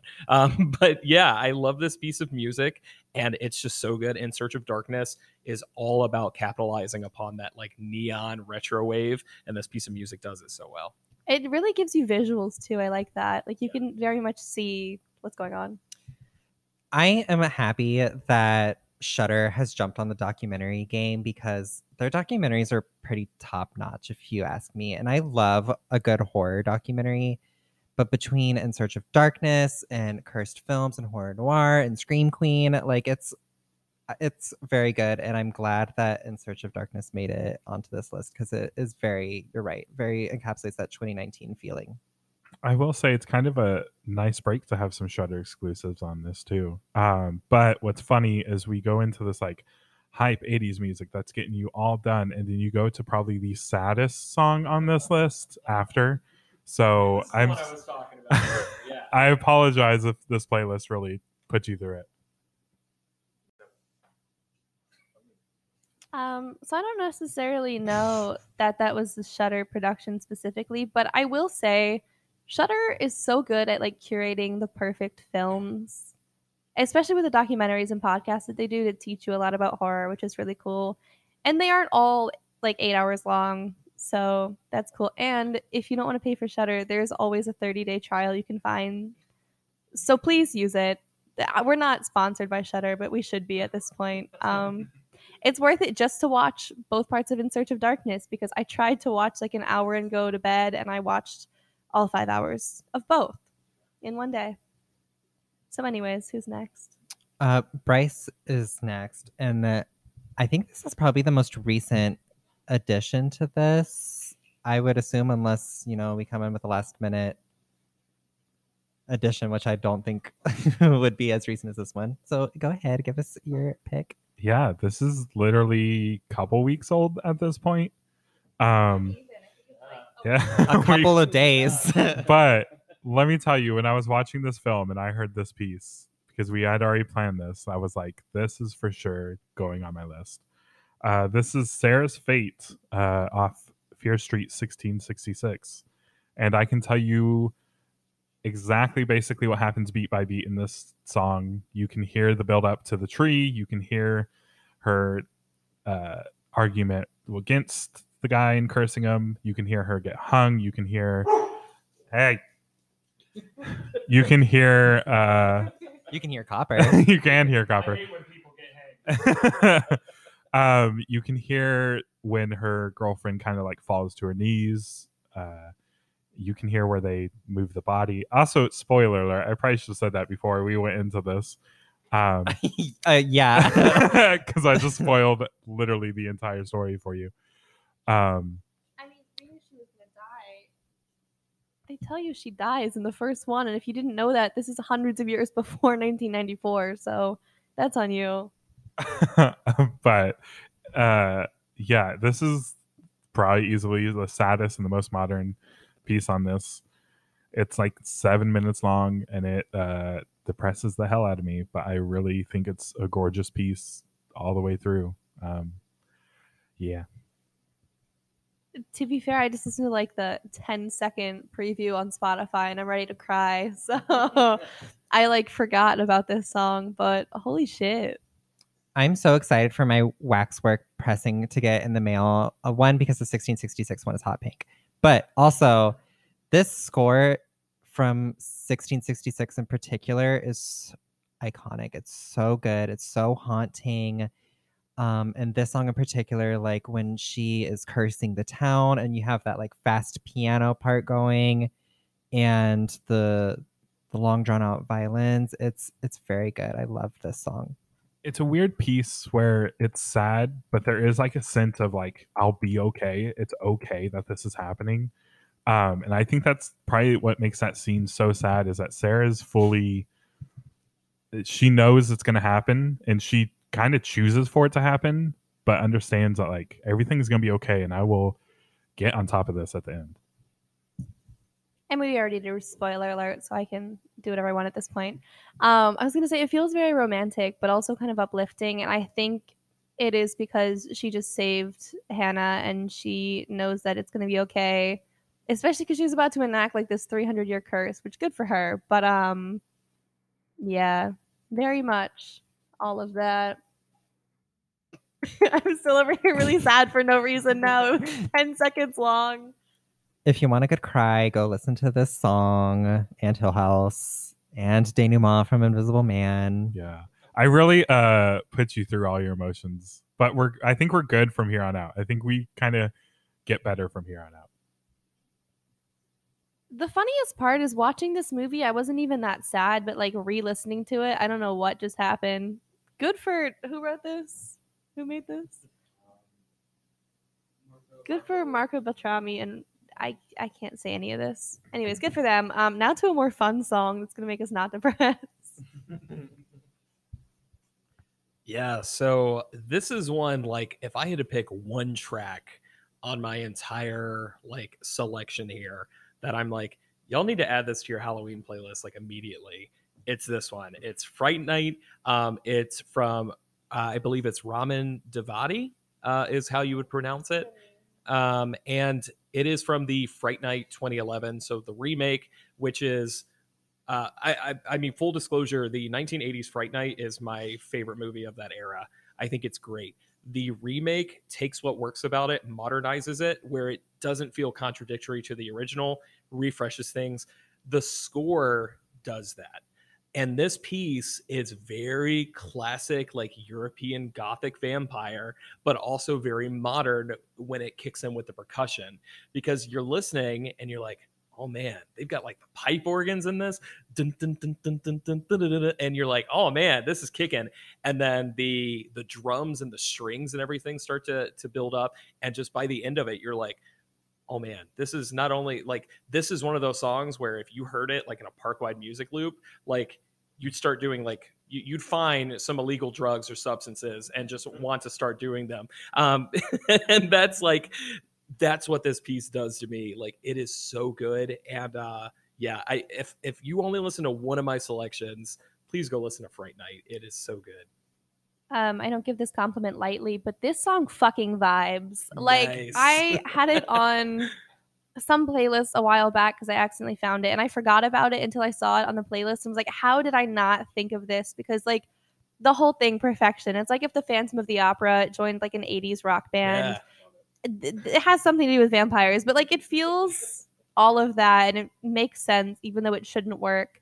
And then I like that Welcome to Fright Night, I think it's the first song and this is the last song. Yeah. They're both very similar, but I like how different the intros are, because Welcome to Fright Night's more like, oh, this is a movie and it's going to be softer, and then the finale music just is like, fuck it, we're going in hard. and it slaps. Yeah. Perfect. The most perfect soundtrack. When this episode goes up, like I imagine we'll be like really in the midst of like spooky season and everything like that. So if you, I'm always kind of surprised because it's one of those half and half. Like some people have seen it or they haven't seen it in a long time. Fright Night 2011 deserves your attention. It's really damn good. I don't even know if this would survive on a park-wide playlist because this just goes too hard for horror nights. Like, you can deal with like the casual synthesizer music, but this is just a lot. But as a house, if this was playing in a house, it would be wild. I'm one of those people Hunter just talked about. I haven't seen this movie in so long, so I'm gonna have to like go like in my car listen to this I on my watched way the home. first half like 2 years ago, and I need to finish it because now I'm like, man, maybe it's better than I thought.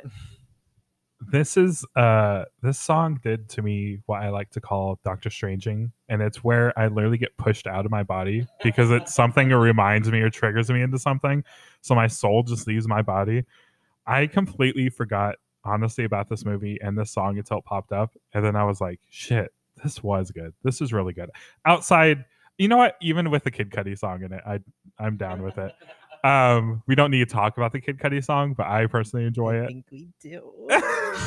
I really like it. If we ever come back, if we come back to a lyrical version of this, I might have to put the Kid Cudi song in there. We'll see. Stay tuned for part 2 of this where we talk about songs with lyrics Listen, at some point in time. all I'll say is if we had to like rank these songs, this would be top 5, like without a doubt. This is the piece of music that I know is in my cat's head when she's like zooming around the room at 3 a.m. Like I just, dun, dun, dun, dun, dun, dun, dun, dun, like it is there. And I just, yeah. She becomes a menace because of you. Yeah, Like, exactly. this is your fault. She's looking completely. down on me like the fucking Babadook. And I'm like, whoa, whoa, whoa, whoa, back up. Have you seen that one cat meme where the cat is probably just like lying on top of somebody and they like took their phone and like the cat is just like towering over him just like this with like the widest fucking eyes? I'm gonna have to find it. We're out of Pop-Tarts, General. Yes, that's what I just imagined in my head when you said that. I love that. Okay, Christopher, your next pick, a classic. Before he talks about this, thank God for putting this on here because I almost loopholed Twilight Tower. Oh my God, Tower of Terror into this. So thank God you brought this into this. So yeah, to end my my TV themes, I'm going with the quintessential, probably the most iconic anthology series would be the Twilight Zone. Because I mean, honestly, who has not heard the theme to the Twilight Zone? This theme absolutely gets me fucking hyped anytime I hear it, especially when you're in Tower of Terror and at the end of that pre-show it hits and you're just like, what the fuck am I getting into? Absolutely. Yeah. Just a tone. I've heard it so many times. Exactly. See, as Allison just pointed out, yeah, you've heard it like a million times, whether you know it or not. You've heard it in some way, shape, form, or fashion. It's just one of those songs that changes like the vibe it's going for so many times that it feels like 50 different songs. You just like know you're about to like witness something strange and unusual when you listen to this. I wish I would have been alive when this was on TV because I know you have just heard this song and been like, what the fuck? And like just jumped on your couch and completely got out of the world for a few minutes. But yeah. This just like dragged me all the way back to middle school, like English class, when for some reason they would make us watch Twilight Zone episodes, but it was like the most traumatizing ones. Like there was the one where they're all getting surgery to be uglier because if they were pretty, like they got excommunicated. Or I think all the power goes out and there's like an alien invasion or something and they start like the thing in each other and trying to kill each other. And I still to this day am like emotionally traumatized by this score. So good for them. I just love the that the whole thing was, you guys, why can I not remember anything?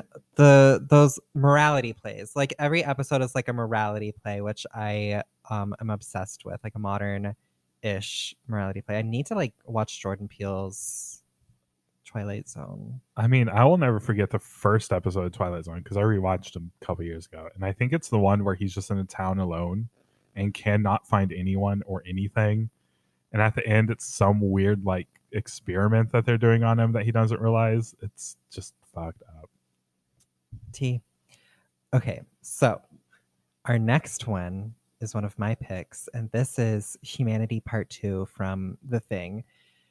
This plays at the very beginning of the movie when they are in the helicopter chasing down the dog, and it's that slow bum bum bum bum, and it's that like very like technical slow sound, but I feel like this perfectly encapsulates the feeling of isolation, of being cold, if that makes any sense. But this is a very like cold, impersonal sound and music score that I feel like you would feel if you were in Antarctica, which is the place that I tweeted about earlier today. But like I've always been fascinated by Antarctica. Earlier today, a few weeks ago. Yeah, well, when you guys are hearing this, it's a few weeks ago. But Antarctica's always fascinated me, so I've always loved The Thing. I hope that one day when I go to Antarctica, I do not end up in a situation like The Thing. But you're gonna say that you hope that's the way you die. I mean, hey, it would be kind of cool though. We'll miss you, but in a sense. if you're making history, then I think that's the way you should go. That's very David. Very that.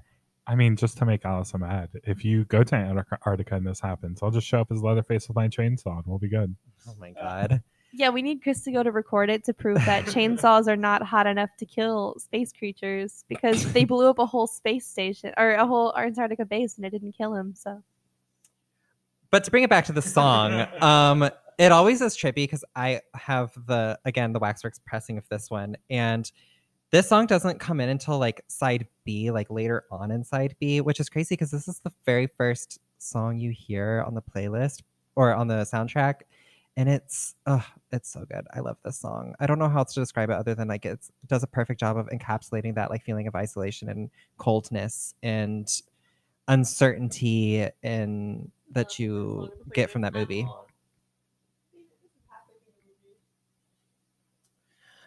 Whatever. It's either way. As someone who just watched it last year for the first time since David made me, it definitely makes you feel something's wrong right away, even though it's just a dog running in the snow. But there's already automatically something where you're like, something's wrong with that dog. Something's not right with that dog. And this score does not help that at all.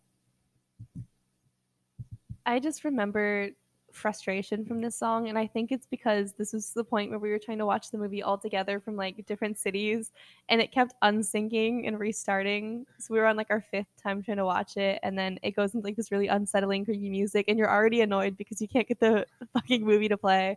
So it worked years later for him just because we're dumb and don't know how the internet works. And I always get these two actors confused.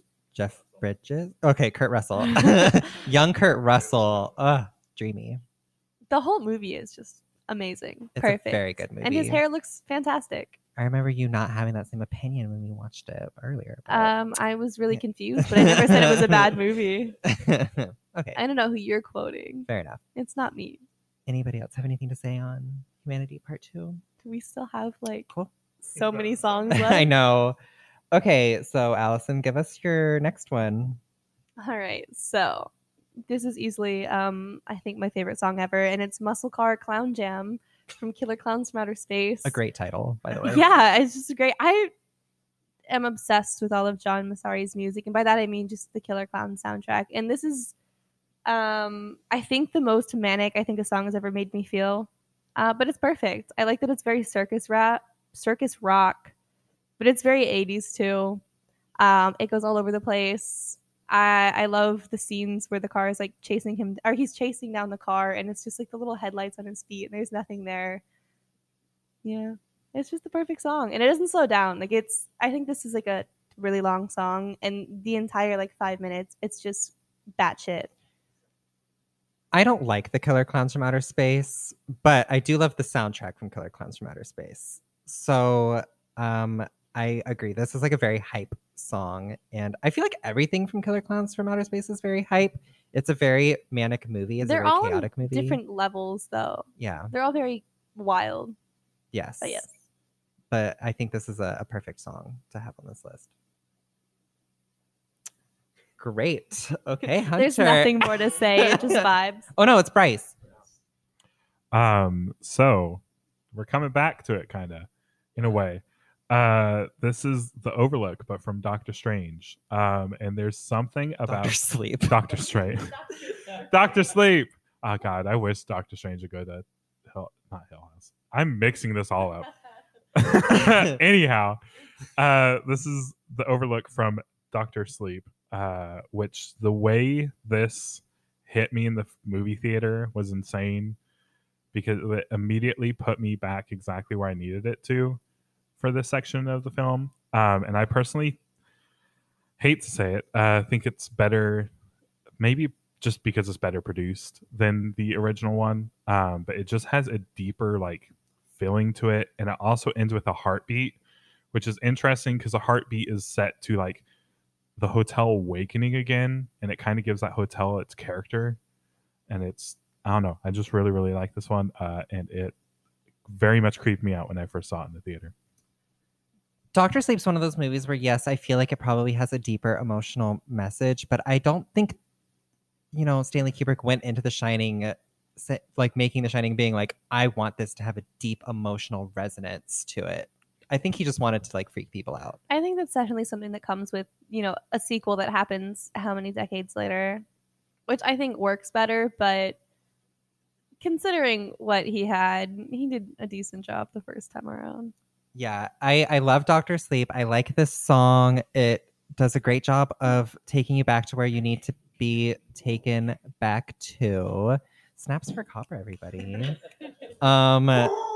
There she goes. Sorry, we'll take a brief pause where you can just hear me ramble while Bryce goes to calm his dog down who's barking at something. I don't know what it is. Just continue. Huh? Just continue. Oh. Yeah. I forget that we can edit all this out. No, to Chris later. I probably could have. Anyway, Doctor Sleep, Overlook. It does a great job of taking you back to where exactly you need to go to in that moment. And I love that the song is called Overlook because you hear those notes and you're like, damn, Overlook Hotel. Okay, we're back. Like the Shining mode. And I think Mike Flanagan did a very good job of balancing between knowing that he wanted to do something more representative of the book, but also knew that he could not separate this from Stanley Kubrick's movie. And I think that is what's so great about this movie and this song. Alrighty, y'all. Hunter, your next pick. I'm kind of surprised this wasn't a David pick, to be honest. Yeah, this is one. It was in my top 20. And kind of looking at him, I'm like, if we don't mention this one, people are going to be mad because it has to come up in one way. And of course, I'm talking about Goblin, which if you know those words, you know I'm talking about Dario Argento's Suspiria. Suspiria is just one of those movies that it is a hard one to recommend to everybody. Just because you like horror doesn't mean you'll like Suspiria. You're wrong, but, you know, it is one of those. But specifically, like Halloween 3, Suspiria is a better movie than Halloween 3. But like Halloween 3, the score really shines throughout this. And the music that is in Suspiria is just so iconic and so full of emotion all the way throughout that it just has to be here. It's arguably, as far as being representative, I have others that are favorites that I listen to more. But as far as just like horror scores that you are going to listen to, like this is top of the list for a lot of people. And it's so iconic that the 2018 Suspiria, by the way, just in case, is actually really solid. They went out and got Tom York from Radiohead to do it. And like he had a legacy to live up to do the soundtrack. And that one's great too. But specifically, we're talking about Goblin Suspiria here. It's great. It's iconic. And it totally deserves to be represented on our favorite horror scores list. This is a movie I have not seen yet. And I know I need to see it. I just need to sit down and watch it at some point. But I'm catching up for Horror Nights right now. Absolutely bare bones story here for the movie. But it's This song is so good, and everything about this movie, I could like talk about this movie for hours. And one thing, I don't know if it's in this particular song because I know this is the main Suspiria theme, but throughout the movie, when like you know something bad is gonna happen, you hear that guitar, that dun-na-na, dun-na-na, dun-na-na, dun-na-na, dun-na-na. Like, I don't know, it just makes you feel so uneasy, and you're just like, fuck, something big is about to happen. Yeah. And I love that about this score and what Goblin did, and it's balances like horror with that like delicateness that you get from like the women at oh my god, what's the dance academy? Doesn't matter, but at the dance academy, it's really good. I love Goblin, and I love Suspiria in this song. I also have not seen Suspiria. Now that we're surprised, you guys, I need to, but like Bryce said, I'm watching as much as I can for Horror Nights right now. I listened to this earlier for the first time, and it really stuck out to me for some reason when they start chanting "witch." And I don't know if it's because it's just really funny to me, or if it's pretty creepy. But them just being like "witch, witch" like the whole time is fun. Yeah, this movie you guys definitely need to watch. Not only does it have a great score, but it's probably the most beautiful horror movie you will ever see. It's bright, it's colorful. There's never a dull moment. Every frame is a masterpiece. I want every frame hung up in my house. It's so good. I love it, and I can't believe none of you except Hunter and I have seen it. I'm shook. I know, considering the rest of y'all always talk about how big you are with horror. Oh, nothing. Wow. I will say this is not just a movie that you're going to put on in the middle of like a Halloween party or something. Like, please be in the right mindset. Like, watch it on a dreary day, like a lazy day, and just like really envelop yourself in it, because it's pretty brief. It's 100 minutes. Isn't there a lot of gore in this movie?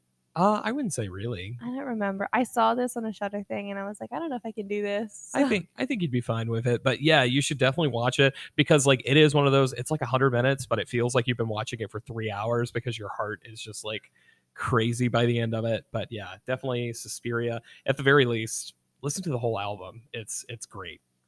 One time I did a double feature of this Suspiria and the 2018 Suspiria, and that was a wild trip because those movies are so tonally and cinematically different that, and also like you said, the Suspiria movie is short but it feels long, whereas Suspiria in 2018 is long and feels even longer.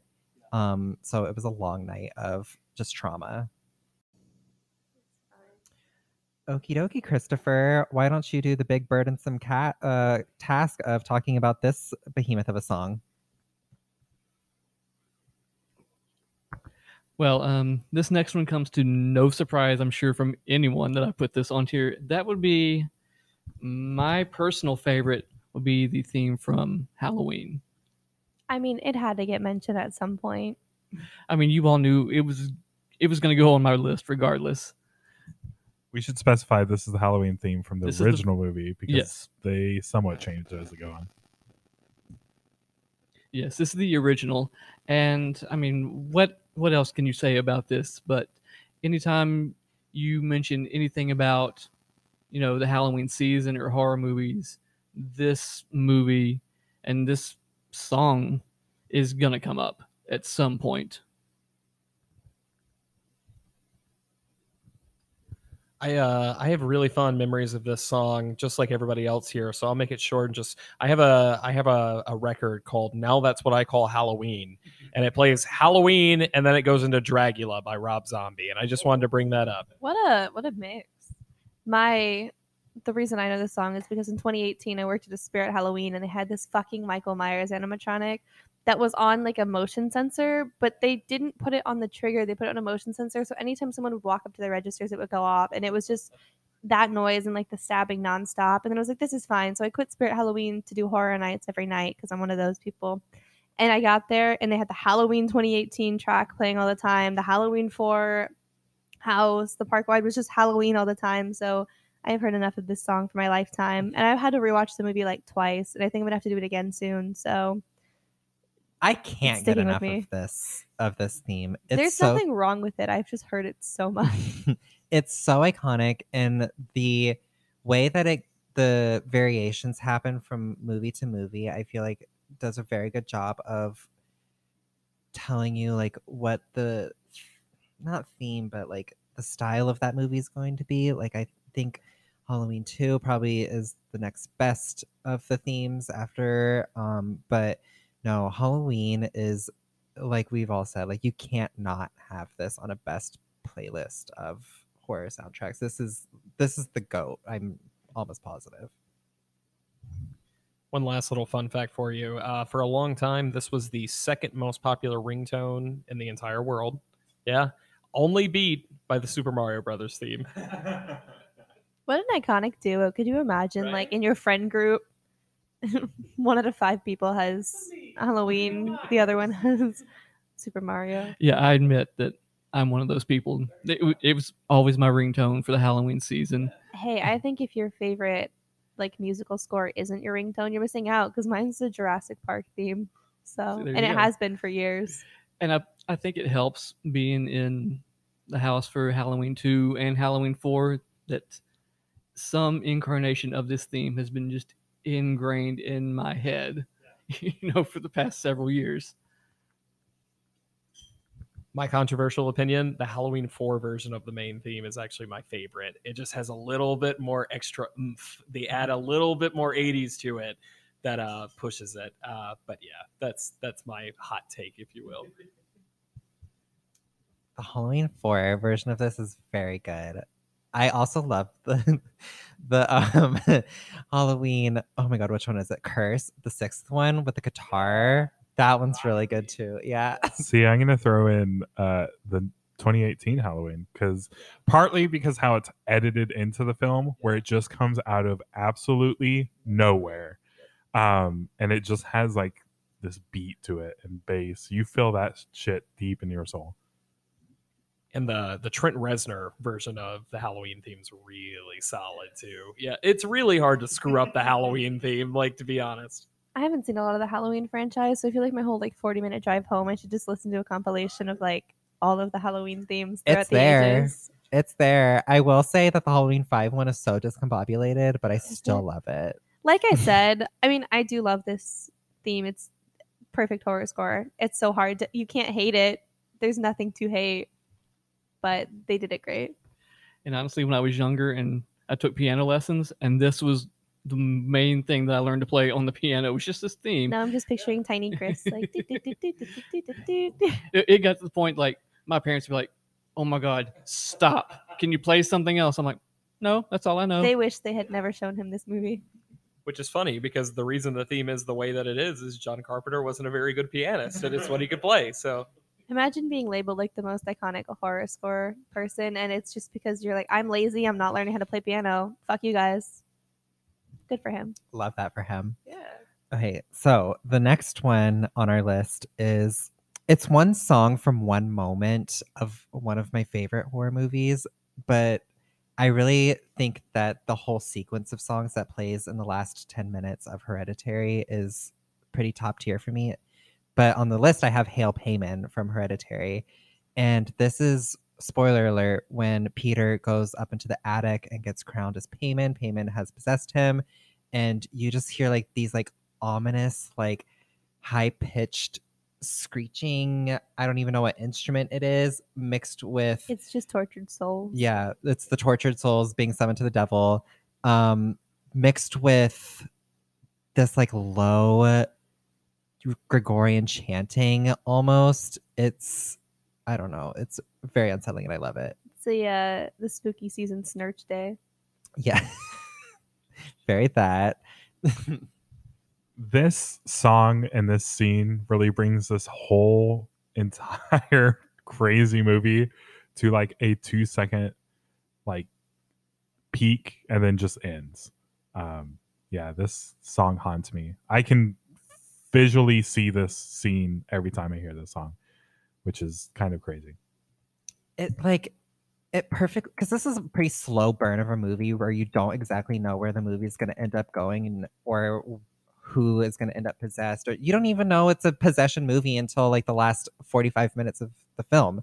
And I think this song perfectly encapsulates that crescendo that you get throughout the whole movie and that build. And there's no catharsis in this movie at all. And I feel like it just ends on such an abrupt, deep, and honestly horrifying note. And I think the song does a very good job of representing that.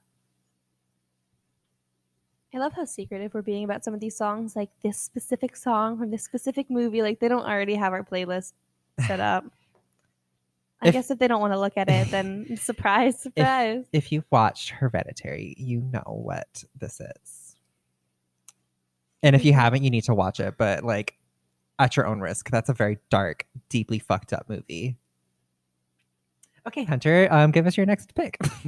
Actually, I think Allison's up. Thanks, David. Shit, sorry. You hate women now? Allison.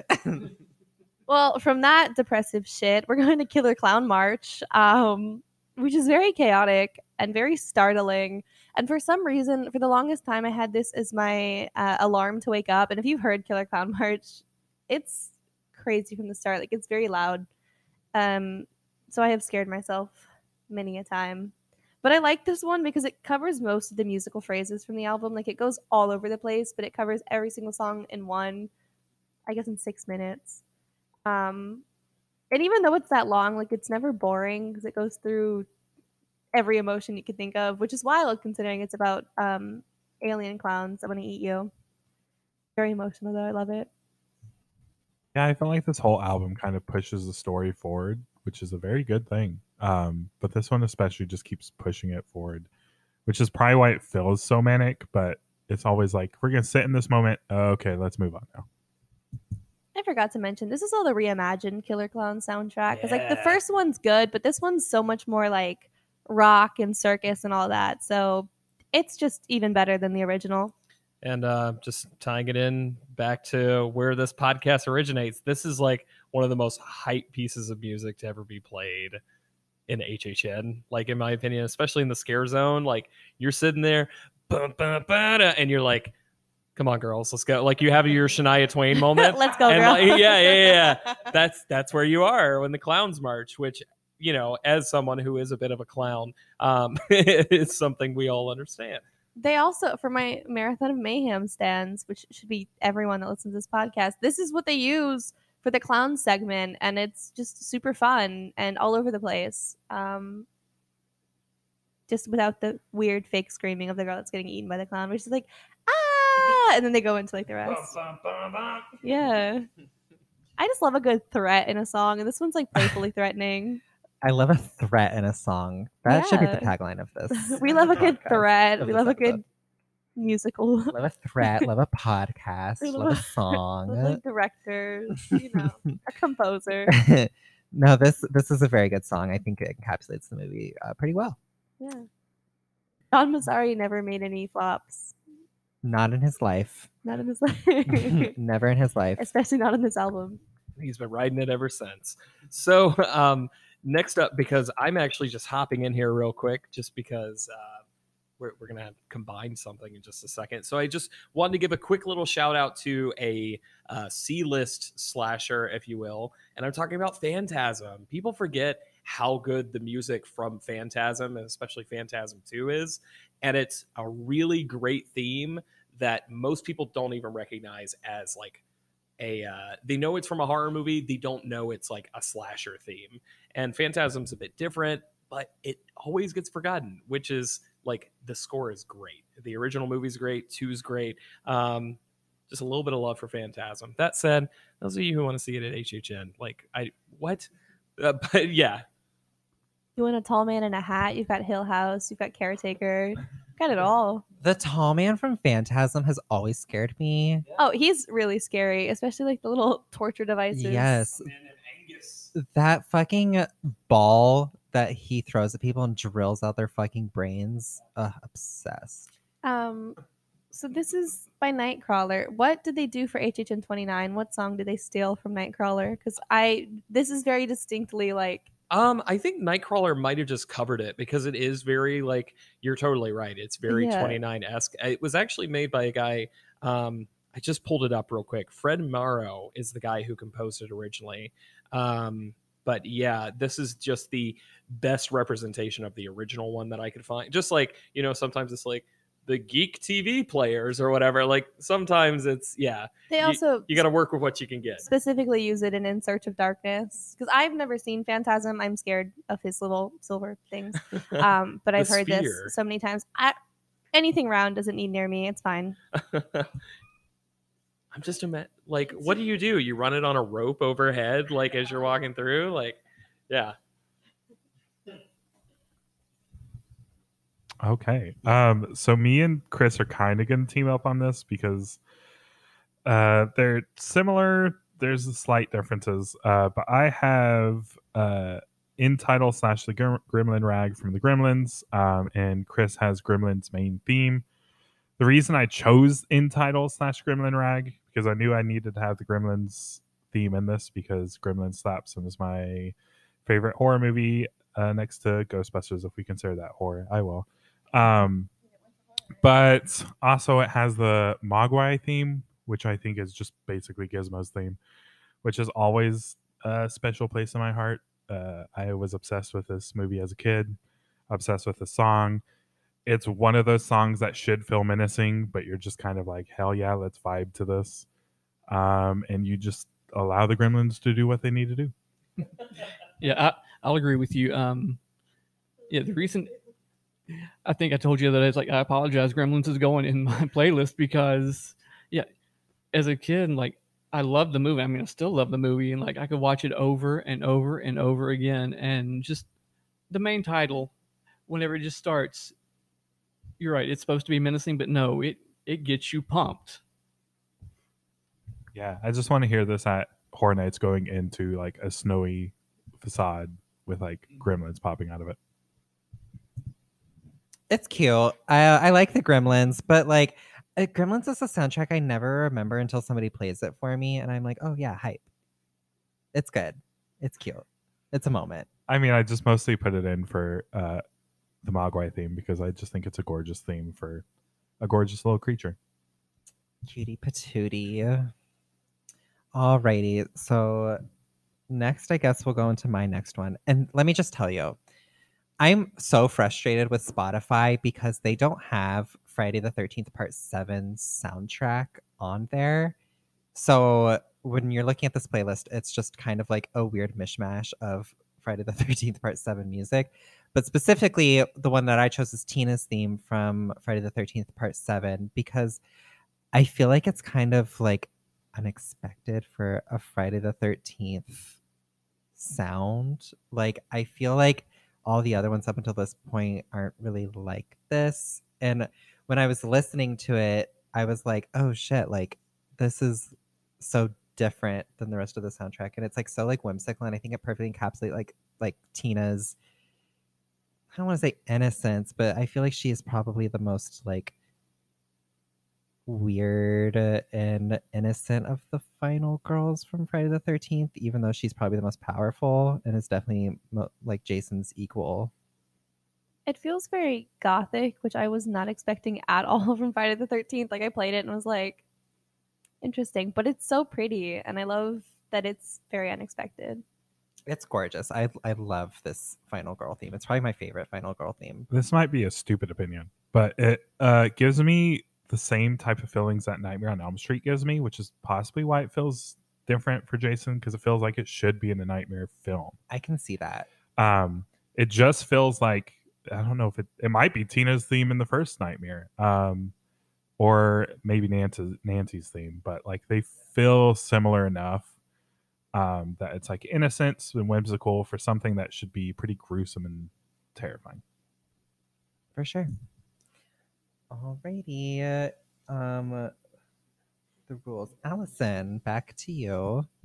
Okay, so I am not here to say that the Scream TV show was good, because it was interesting to say Which the one? least. There were like different MTV variations. screen. Actually, there was two MTV screens. So the first one where they had like the 2 seasons, and it was the whole thing. Like anyways, the soap opera one.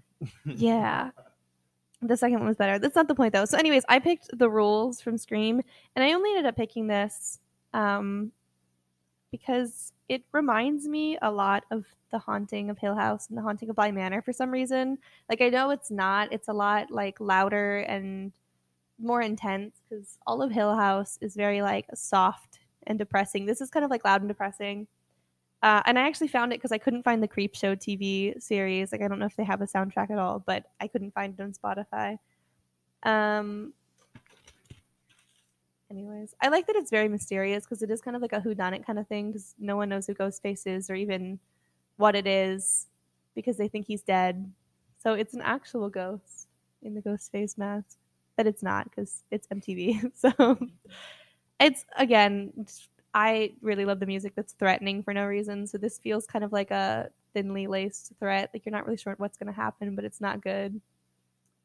I don't know if I've seen this particular television show, Scream. I watched the first season of the other one, and that one was wild.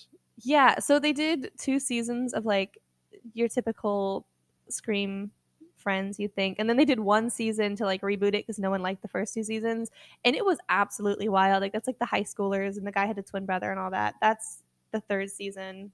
That they never go anywhere with that, but it was insane. Love that. Okie dokie. So now we have back to Bryce. So this is where I shoehorned in something and kind of got a workaround because we specifically stated it would be in media. And so I kind of shoehorned in the best musical thing Disney has probably created, in my opinion, and the best thing Disney has ever created, in my opinion. And I used the Haunted Mansion opening title. Originally, I was just using it for Haunted Mansion, but then I really listened to it again. And I will defend this movie till my dying days because I love it. But it beautifully mixes the original Haunted Mansion theme with the organ and like this ghostly music into like some manic ass themes that go throughout the mansion. But it's one of those things that, like, once you've seen it and you go back and listen to it, you can tell exactly what scene's supposed to be what. You can tell which place is a masquerade scene when he sees a letter, when he goes and finds her dead, like the entire thing. The only thing I don't like about this track is I wish they'd cut out like the last 30 seconds of it because it's that weird like kid going to the gate and getting scared and then going into Jim Evers of Evers and Evers Real Estate. But yeah, if you cut out like the last 30 seconds and just ended with like the ghostly like vocalization basically of the Haunted Mansion theme, I'd be down for that.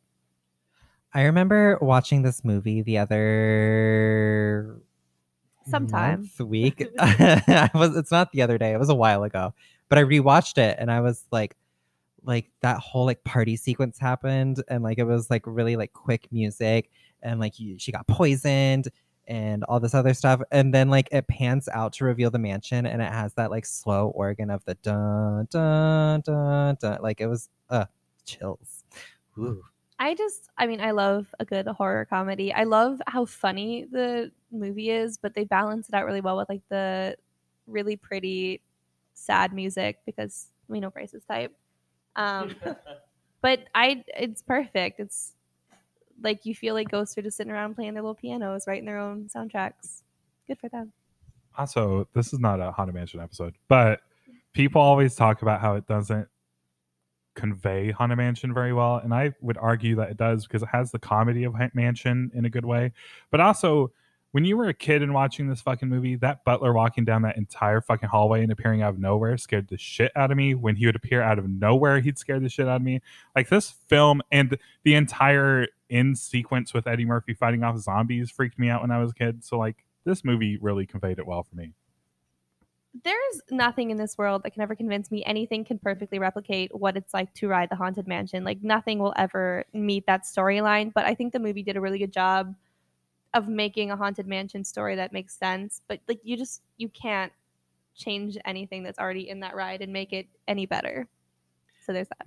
Yeah, Bryce and I we talked about this the other night because he kind of hinted that he was going to use this. And I was like, well, why don't you just use the whole score from the ride? He told us straight up.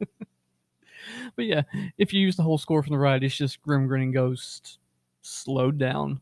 But I had forgotten about this main theme and how it it had the whole organ into everything. And going back and watching or listening to it today, I was like, oh my gosh, I totally forgot about that. But yeah, the whole transition sequence from the organ to the, what'd you call them, the ghost choir. Yeah, it gets insane. The demon choir on their way to summon your souls. What's that called again? Everything connects. The From The Shining. Irae. Dies Irae. Dies Irae. I only remember that because I read some Phantom of the Opera like spin-off book back in the day. They talked about him singing that all the time, and it was like he's depressed and everyone hates him and he's ugly, but he sings this. So I was like, okay. Also, casting Eddie Murphy was perfect. Casting Jennifer Tilly as Madame Leota was perfect. I don't know if casting Eddie Murphy was perfect because it became an Eddie Murphy featuring Haunted Mansion, but I still dig it. I don't think at that point you could have gotten any better comedian to do this movie, to be honest. Right. But I still think Jennifer Tilly steals the show. I'm a big fan of actors that don't act. Like that very much felt like Eddie Murphy if he was thrown into a haunted mansion where this ghost was trying to steal his wife and children. And I think that's part of the charm. Okay, Hunter, give us your next pick. All right, we're just going to go ahead and lay it out here. It is Straight to the Heart of Love from the Country Bears. I just want to go ahead and lay it. Country Bears rules, folks. This isn't what this podcast is about, but that's a great freaking movie. It could be. Yeah. No, actually, this is one that I don't know if Bryce intentionally left off because he expected it and was showing me some kindness, but we're visiting my boy Elmer Bernstein, of course, the composer of one of the most iconic film scores of all time, Ghostbusters, particularly Library, just because it's one of the more horrific pieces, if you will. There's that great usage of the theremin and the way that it builds up, and it builds up this supernatural presence before it finally builds up into something almost like an explosion of sound. And I just really think it is one of those things that helps Ghostbusters toe the line between comedy with horrific elements, and a lot of that comes down to the score piece that's here. It's essential. I actually almost put Dana's theme here instead because I was like, that's a real pretty piece, but I had other pretty pieces. So the Library theme, I think, is the horror theme for Ghostbusters, and it had to be here. Yeah, I figured you were going to put something Ghostbusters on here, so I let you have it. But when we get to the lyrical one, Ghostbusters by Ray Parker Jr. is mine. I swear to God, if anyone else touches it. Hey, honestly, I feel like we just need to have Ghostbusters as an extra one at that point because we all know that's going to win the list. I love a theremin, so I love this theme. I love the library. This is my favorite scene from the movie, aside from maybe anything with Dana in it. I forgot we did a whole Ghostbusters episode. I know, it feels like so long ago. But no, I do love this song as well. I think it you're right. It's like the horror part of this movie because this movie kind of like tiptoes in and out of horror. I think it still has it at its core, but like this song definitely like embodies that. It's fun because it kind of builds up to it. You're not really sure what to expect because it starts with a really comedic like opening, and then the library ghost is just freaky. So love her. I have any of the triggers from the house in 2019 or the Marathon of Mayhem stuck in my head, so that's like sticks with me. But something about the music for Ghostbusters has like an extra presence to it. I don't know what it is, but it just feels like there's more going on than there is because it's a very simple soundtrack, but it's wild. Yeah, it goes beyond like just being a score for a movie. I feel like it's definitely entered kind of like the zeitgeist of music and soundtracks. I also feel like no one's ever touched the same feeling that Ghostbusters has given you. No, like it's absolutely very not. unique to just Ghostbusters. Yes. But also, if anyone has just the mix of Ghostbusters from Marathon of Mayhem, please give it to me. I have been looking for that forever and I cannot find it. That hypes me up every single time I hear it. Okay, whose was this? It goes to me. Okay, Christopher, your next one. Wow, Hunter, you kind of stole my thunder there. It's Straight to the Heart of Love. I'm like, wow. Yeah. But I'm going to have to one-up you with the iconic composer of all things. Everything. I'm gonna say of all He music. composed everything ever. Yeah, pretty much. I would be. He actually composed Halloween. Little known fact. I wouldn't doubt it. It would be the master John Williams, and I went with the Imperial March from Star Wars. Yeah.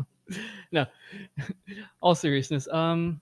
Once again, this theme is another one you can't, have a horror playlist without, and that's the theme to Jaws. I mean, it doesn't get more iconic than just hearing those two notes. All I can say about this song is it triggers me to Horror Nights when you're walking back to your car with no one there and all you fucking hear is the Jaws theme going off when you've parked in Jaws. Any character knows how creepy it is to walk in a empty parking lot with the Jaws theme going on. It truly feels like you're going to get murdered. I mean, we walked through it today in broad daylight with people around us, and it was spooky. Yeah, I mean, it's unsettling, and I think that like says a lot about this piece of music that like you're walking through a parking garage, and this is just like music from a movie that's playing, and it still makes you feel like you're being like watched. I feel like that says a lot about the song. It's very good, and I remember watching this and hearing that music and him killing that first girl. It's truly terrifying. Like I probably would have never gone into the ocean after this had I watched this movie when it came out. It's funny because this is so scary, but then my favorite song is like the little skipper theme. I don't remember what it's called. The like Amity Harbor thing, because it's so cute and like happy. They're like da da da da, and then you have like this people dying, and it's fucking terrifying. But then it goes to like the nicest little like island song you could imagine. Good for him. You kind of forget that your skipper has an unlicensed grenade launcher just ready to go. Oh, I don't think those skippers have ever been on boats before. I don't think they're licensed boaters either. They're probably not even trained tour guides. Yeah, but I alluded to this before we started recording. It's freaking Jaws. Like, what else can you say about it? Like, it is one of those, like, even more so than I think, like, Halloween. Like, it's Jaws. It's kind of because I guess Halloween sits very comfortably in that horror niche, whereas Jaws, I feel like people who maybe don't even like horror have seen Jaws. They know about Jaws, and it's definitely more of like a household name than Halloween. Yeah, I mean they both are, but I feel like that one is more so for sure. Well, you could put it in so many different categories. That Right. like any kid could have accidentally watched Jaws and not expected it to be absolutely horrifying. The original summer blockbuster. Okay, so next is one of my picks, and that is Laurie's theme from Halloween. And I know we have already talked about the main theme, and yes, I love that, but I love Laurie's theme more than that, if I do say so myself. And it's so crazy because I think like Laurie is one of those characters who's definitely like pure innocent, but this song is so creepy, and I guess it goes back to he's always watching her, and I feel like that this song like kind of like is very like wary, like it makes you feel wary, like you need to like look behind your back because there's somebody who's like slowly creeping up behind you. Great. Glad we settled that. All right, Allison, what's next? Oh yeah, Allison's eating these nasty ass chips. So I paid for them, so I kind of have to eat them. Otherwise, I wasted some money. I have to listen to the song again really quick because I forgot what it sounds like.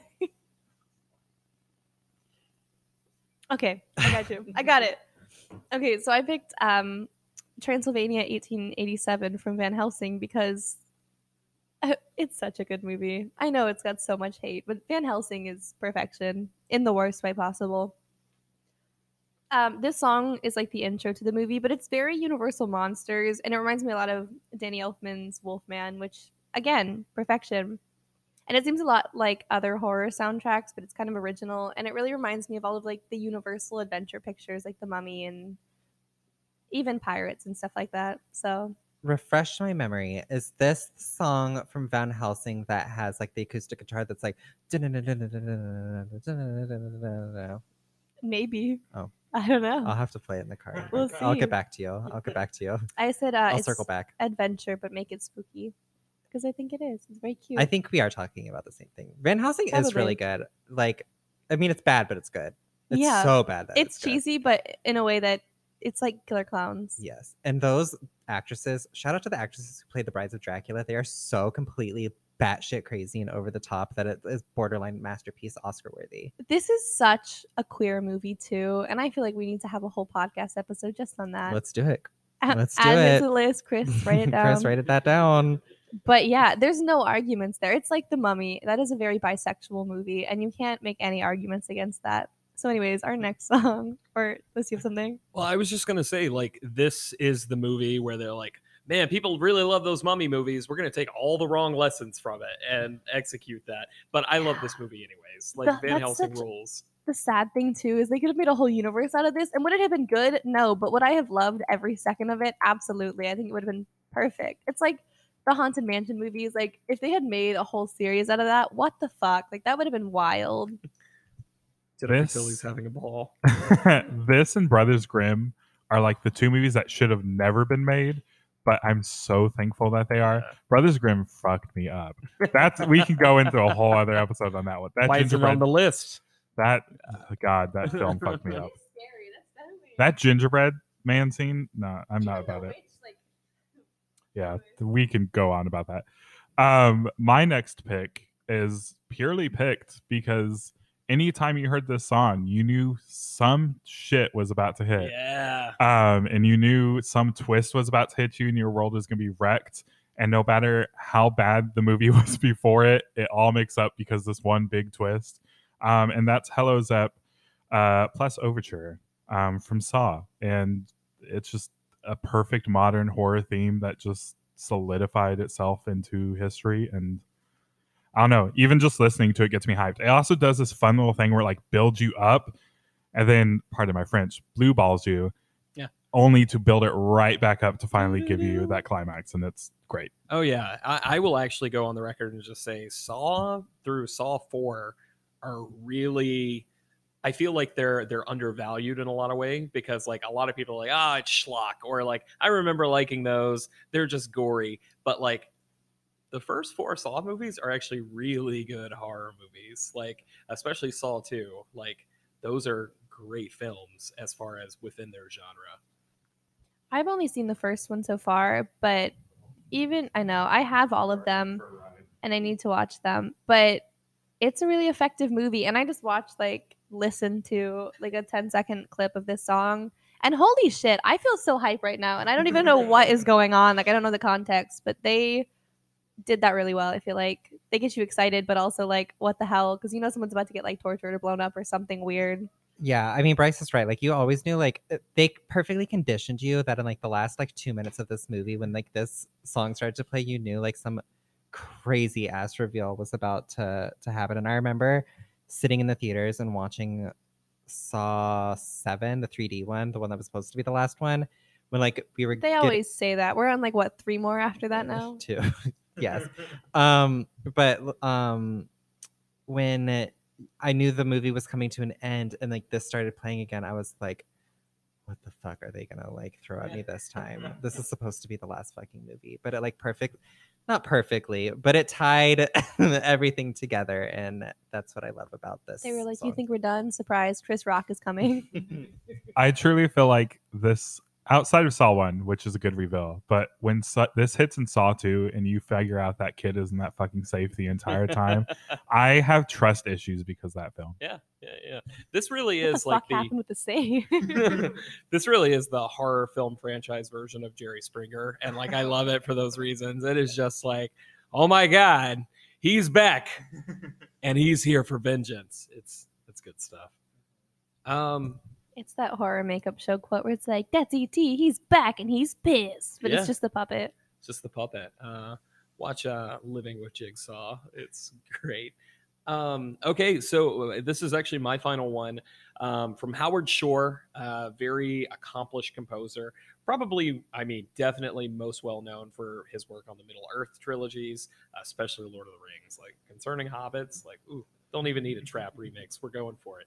But Of course, I'm talking about Silence of the Lambs, and like what I talked about with Philip Glass earlier on and Candyman. This is just one of those pieces of music that really transcends the genre. And I wanted to end on a note like that, where it's just like this movie, like I feel like Silence of the Lambs is heavily regarded, but like people also forget about the impact that Silence of the Lambs. It's like this movie and The Exorcist are really the big two of horror films, and we're starting to see some of that branch out with stuff like Get Out and even Us. Like we're kind of branching out there, but Silence of the Lambs, I wrote here: best picture, best director, best screenplay, best actor, best actress. Shore is the only composer that's alive that has all five of those, like worked on a film with all five. And this is just that piece of music that you said earlier. I think it was you, Bryce, but basically you talked about how the music carries you through the movie. And Silence of the Lambs perfectly does that. You know where you are, you know where you're going to, and it's just a phenomenal score front to back. I love me some Silence of the Lambs. I just want to sit in this irony for a little bit that we picked a song from a movie that has silence in it. No, this movie, and like people want to debate about whether this is a horror movie or not, but like it's solidly a horror movie, and I'll die on that hill. Even if the Academy wants to call it a suspense film. Yes. Yeah. I mean, if we're being honest, how many thrillers or suspense movies are just horror movies that wanted to compete? T. Yeah. Like T. everyone that argues Us isn't a horror film, if they marketed it as straight horror, they would not win anything. Well, I'll never forget being in my room watching this for the first time, and that scene where Buffalo Bill has the night vision glasses on and Clarice is in the pitch black, and you see her like spinning around. Like that scene will always like haunt me. Oh yeah. So suspenseful. Love it. Love set. Okay, Chris, what's your next one? All right, so for my last one, I decided to throw a curveball in for everybody. It would be the 1968 Roman Polanski movie, and it's the theme to Rosemary's Baby. And for those I of you, thought this was a David pick. So. no, it was mine. No, for those of you who haven't seen it, pretty much Rosemary thinks she's having the devil's baby. I mean, pretty much. She thinks she is.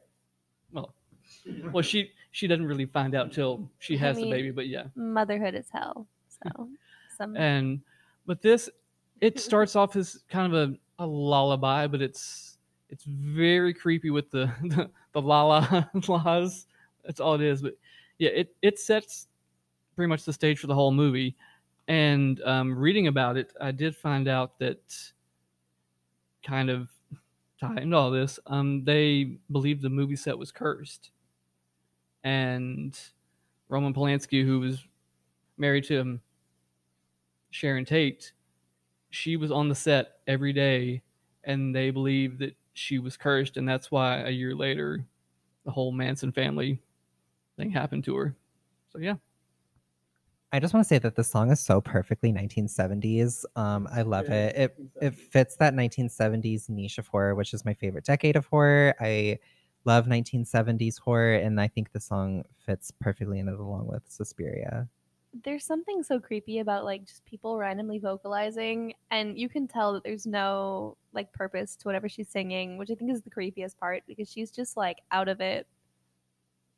There's something just like so weird about like a song called Lullaby, and this movie is about like motherhood and bearing a child, but like this song is just so uncomfortable. Like I don't know, there's something underneath it that's just like this is so fucked up. This woman doesn't feel like she should have a child. Yeah. That baby is either possessed or is going to die. So the devil wrote this song. I say this considering I have no idea what happens. I just know that there's a baby and it's Rosemary's. You're not far off. You're not far off. Or is it? Oh no, this is a great choice. I don't know what it says about me, but those zodiac things have been floating around, and this is my ascendant sign is Rosemary. So take that with a grain of salt here. But yeah, seriously though, it's just a really good pick. This is one of those movies that like it's in the Criterion collection. Like it's classic. It's up there with Silence of the Lambs, and it is one of those like I feel like it does constantly get overshadowed by other films like The Exorcist or The Omen, even Children of the Corn, which is arguably a much worse movie, but like it's one of those that even though it's getting on there as far as years, I still think is very effective, and the score is a big part of that. What's your ascendant sign? It would be Rosemary. No, like you're like the sign. I believe it would be. I think it's Sagittarius. Oh, okay. I had to look at. Forgive me. I had to look. I wanted to participate. I was feeling left out. Listen, we've all been there. I made a co-star just so I could like join in I'm gonna the fun. double check. I contacted my grandma. I'm like, Mom doesn't know when I was fucking born. Grandma, do you know? You were there. And she's like, yes, I have it written on a pillow in Sharpie. And Lord, she pulled You it have out. one of those too? Yeah. I have a Sharpie pillow with my birth on it. Who doesn't love I think that's a white people thing. I feel like Sharpie pillow. I want one just so I can like smell it as I'm going to bed. This straight up is not a white people thing. I have never heard of this in my life. Not a white people thing, but it's said by two. You guys are definitely getting like sacrifice the devil whenever you're older. If you guys have a Sharpie pillow, please quote tweet this. Like, Yeah, I let want to me see know. this. Leave a rating, 5 stars only if you have Sharpie pillows. I just said it's a white people thing because I think only white people would be weird enough to do that. Like, I don't know that anyone else has Sharpie pillows with birth on it. Okay, Why is it a work. pillow? That's what I want to know. Pillow.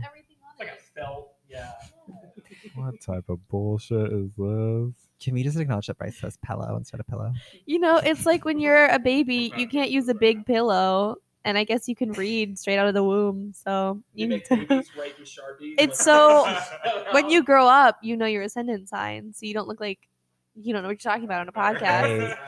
Hey, you're right about that. Chris is like, I have a blanket with No, I do know what you're talking about, but because I'm old school, I think mine was actually instead of Sharpie, it was like needlepoint. Oh, I like that. I thought he was about to make fun of us. He's like, no, I have a hand needle pointed pillow. All right, that got very weird. Oh my gosh. Okay, so my next pick is from another Shudder documentary. It's called Scream Queen from the documentary Scream Queen, My Nightmare on Elm Street. It's a very good documentary. If you are interested in queer horror, I feel like Nightmare on Elm Street 2 is a perfect place to start. Nightmare on Elm Street 2 is such an odd movie, but I'm obsessed with it. And this documentary like talks all about it and the lead actor's internal struggle of coming out of the closet. But this song is very perfectly 80s horror. I could see this playing at either 28 or 29.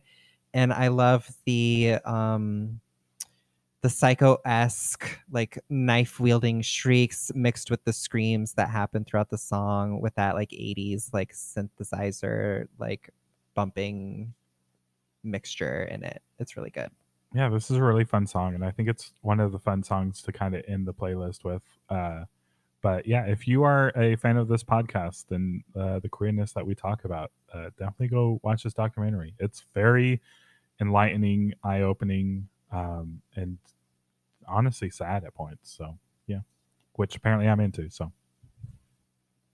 I mean, so I know that the actor was gay, but this movie came out in a time where people didn't realize you could be bisexual, and he could have easily liked the main girl and guys. But maybe we should get into that. Maybe that should be on our lineup later on. Yeah, next year is just going to be Pride Month the entire year, because why stop there? It's a really fun song. It's perfect 80s, very Shudder as well. But the clip that Spotify plays kind of reminds me of Marvel Superhero Island for some reason. And you guys probably have no idea what I'm talking about. But it sounds like Banner Science Park, which is great because I love Marvel and I love this. So Cool. Give us your next pick, Allison. okay, so mine is Pas de Deux from Us by Michael Abels. And it's really fun because it's, a dance for two, but it's like their final stand. And I like that it's got Red dancing and Adelaide just screaming because she's struggling. But I do really like how it starts off really strong and it builds up to the sting because it goes like silent and then kind of fades back in and starts really sharp. And I just think it's a really strong piece to end. I love this sequence in the movie mostly because Red, who you think would be the one who is kind of all over the place and messy, is very sophisticated and precise. And Adelaide, who you think would be the opposite, is the opposite.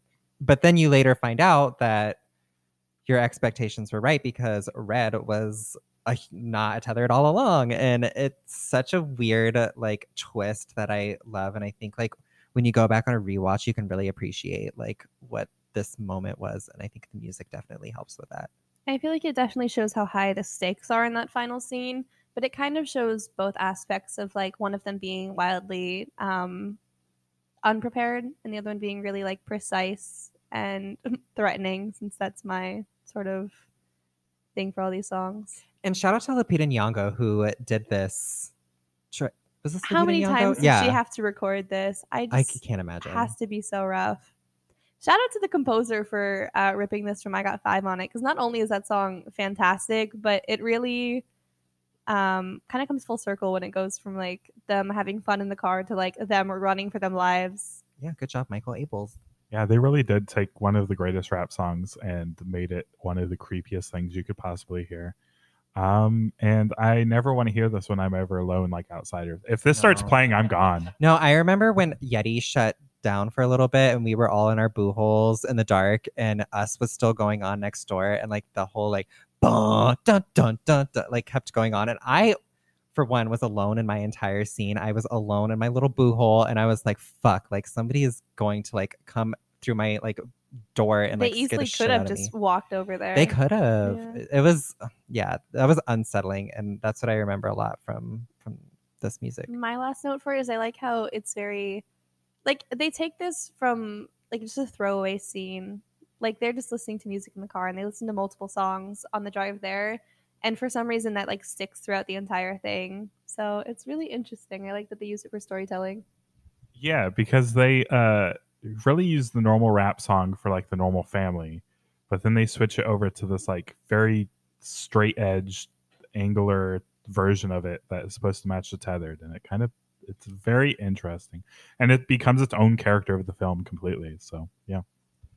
I guess I'll go ahead and finish this out. So I think this is honestly a fun and great song to finish out on because we've talked about Halloween multiple times on this, but I think this song perfectly encompasses every good version of Halloween and its themes, and that's just Shape Returns, which is in Halloween 2018 when he comes back to Haddonfield and starts killing everybody.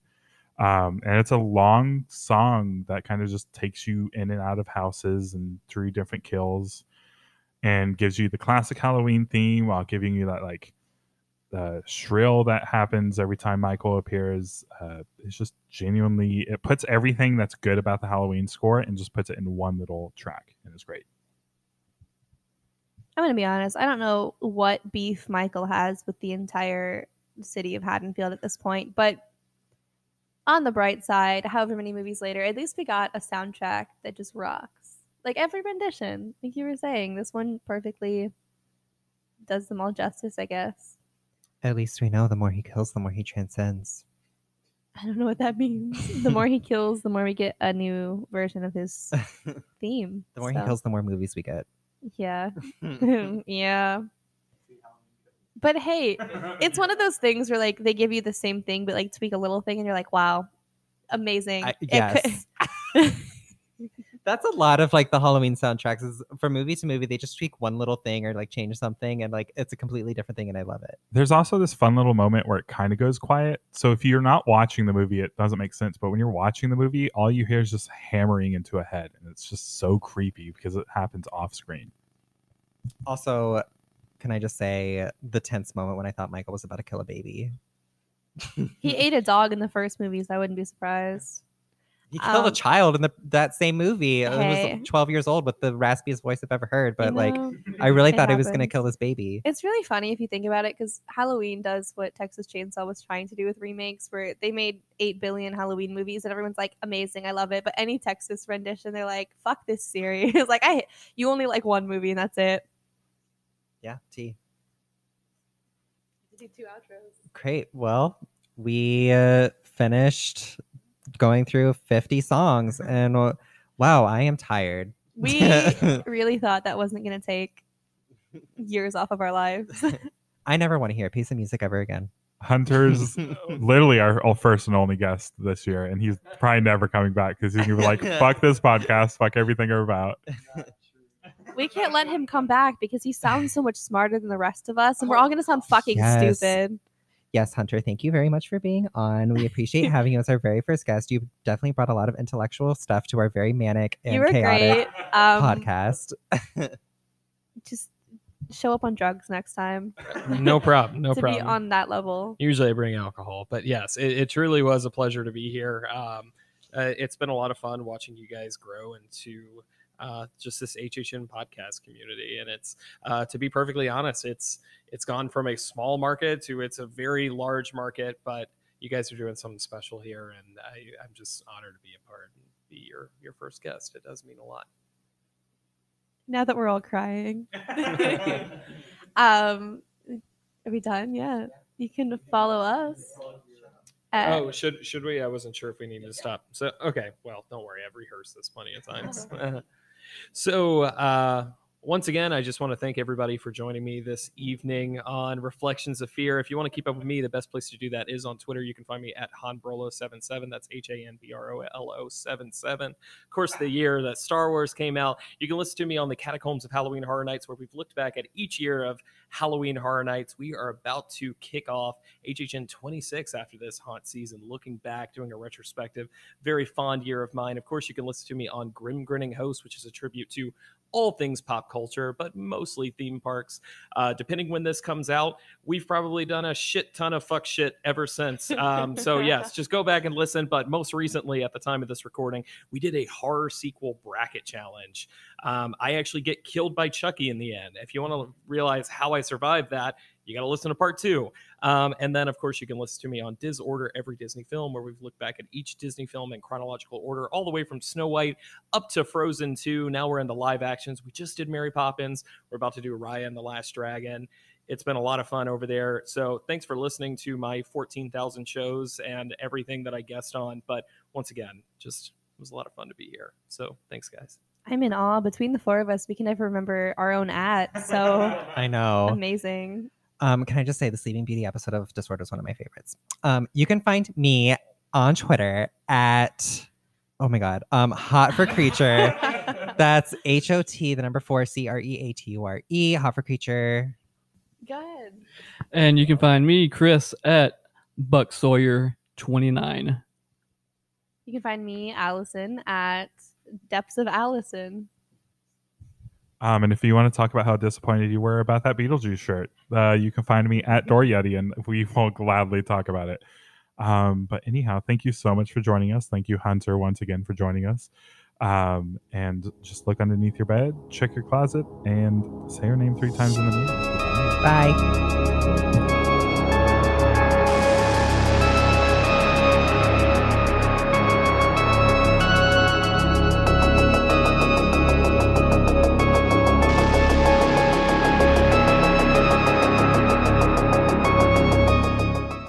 Bubba, my little brother, we listen to you every night. Music is my life.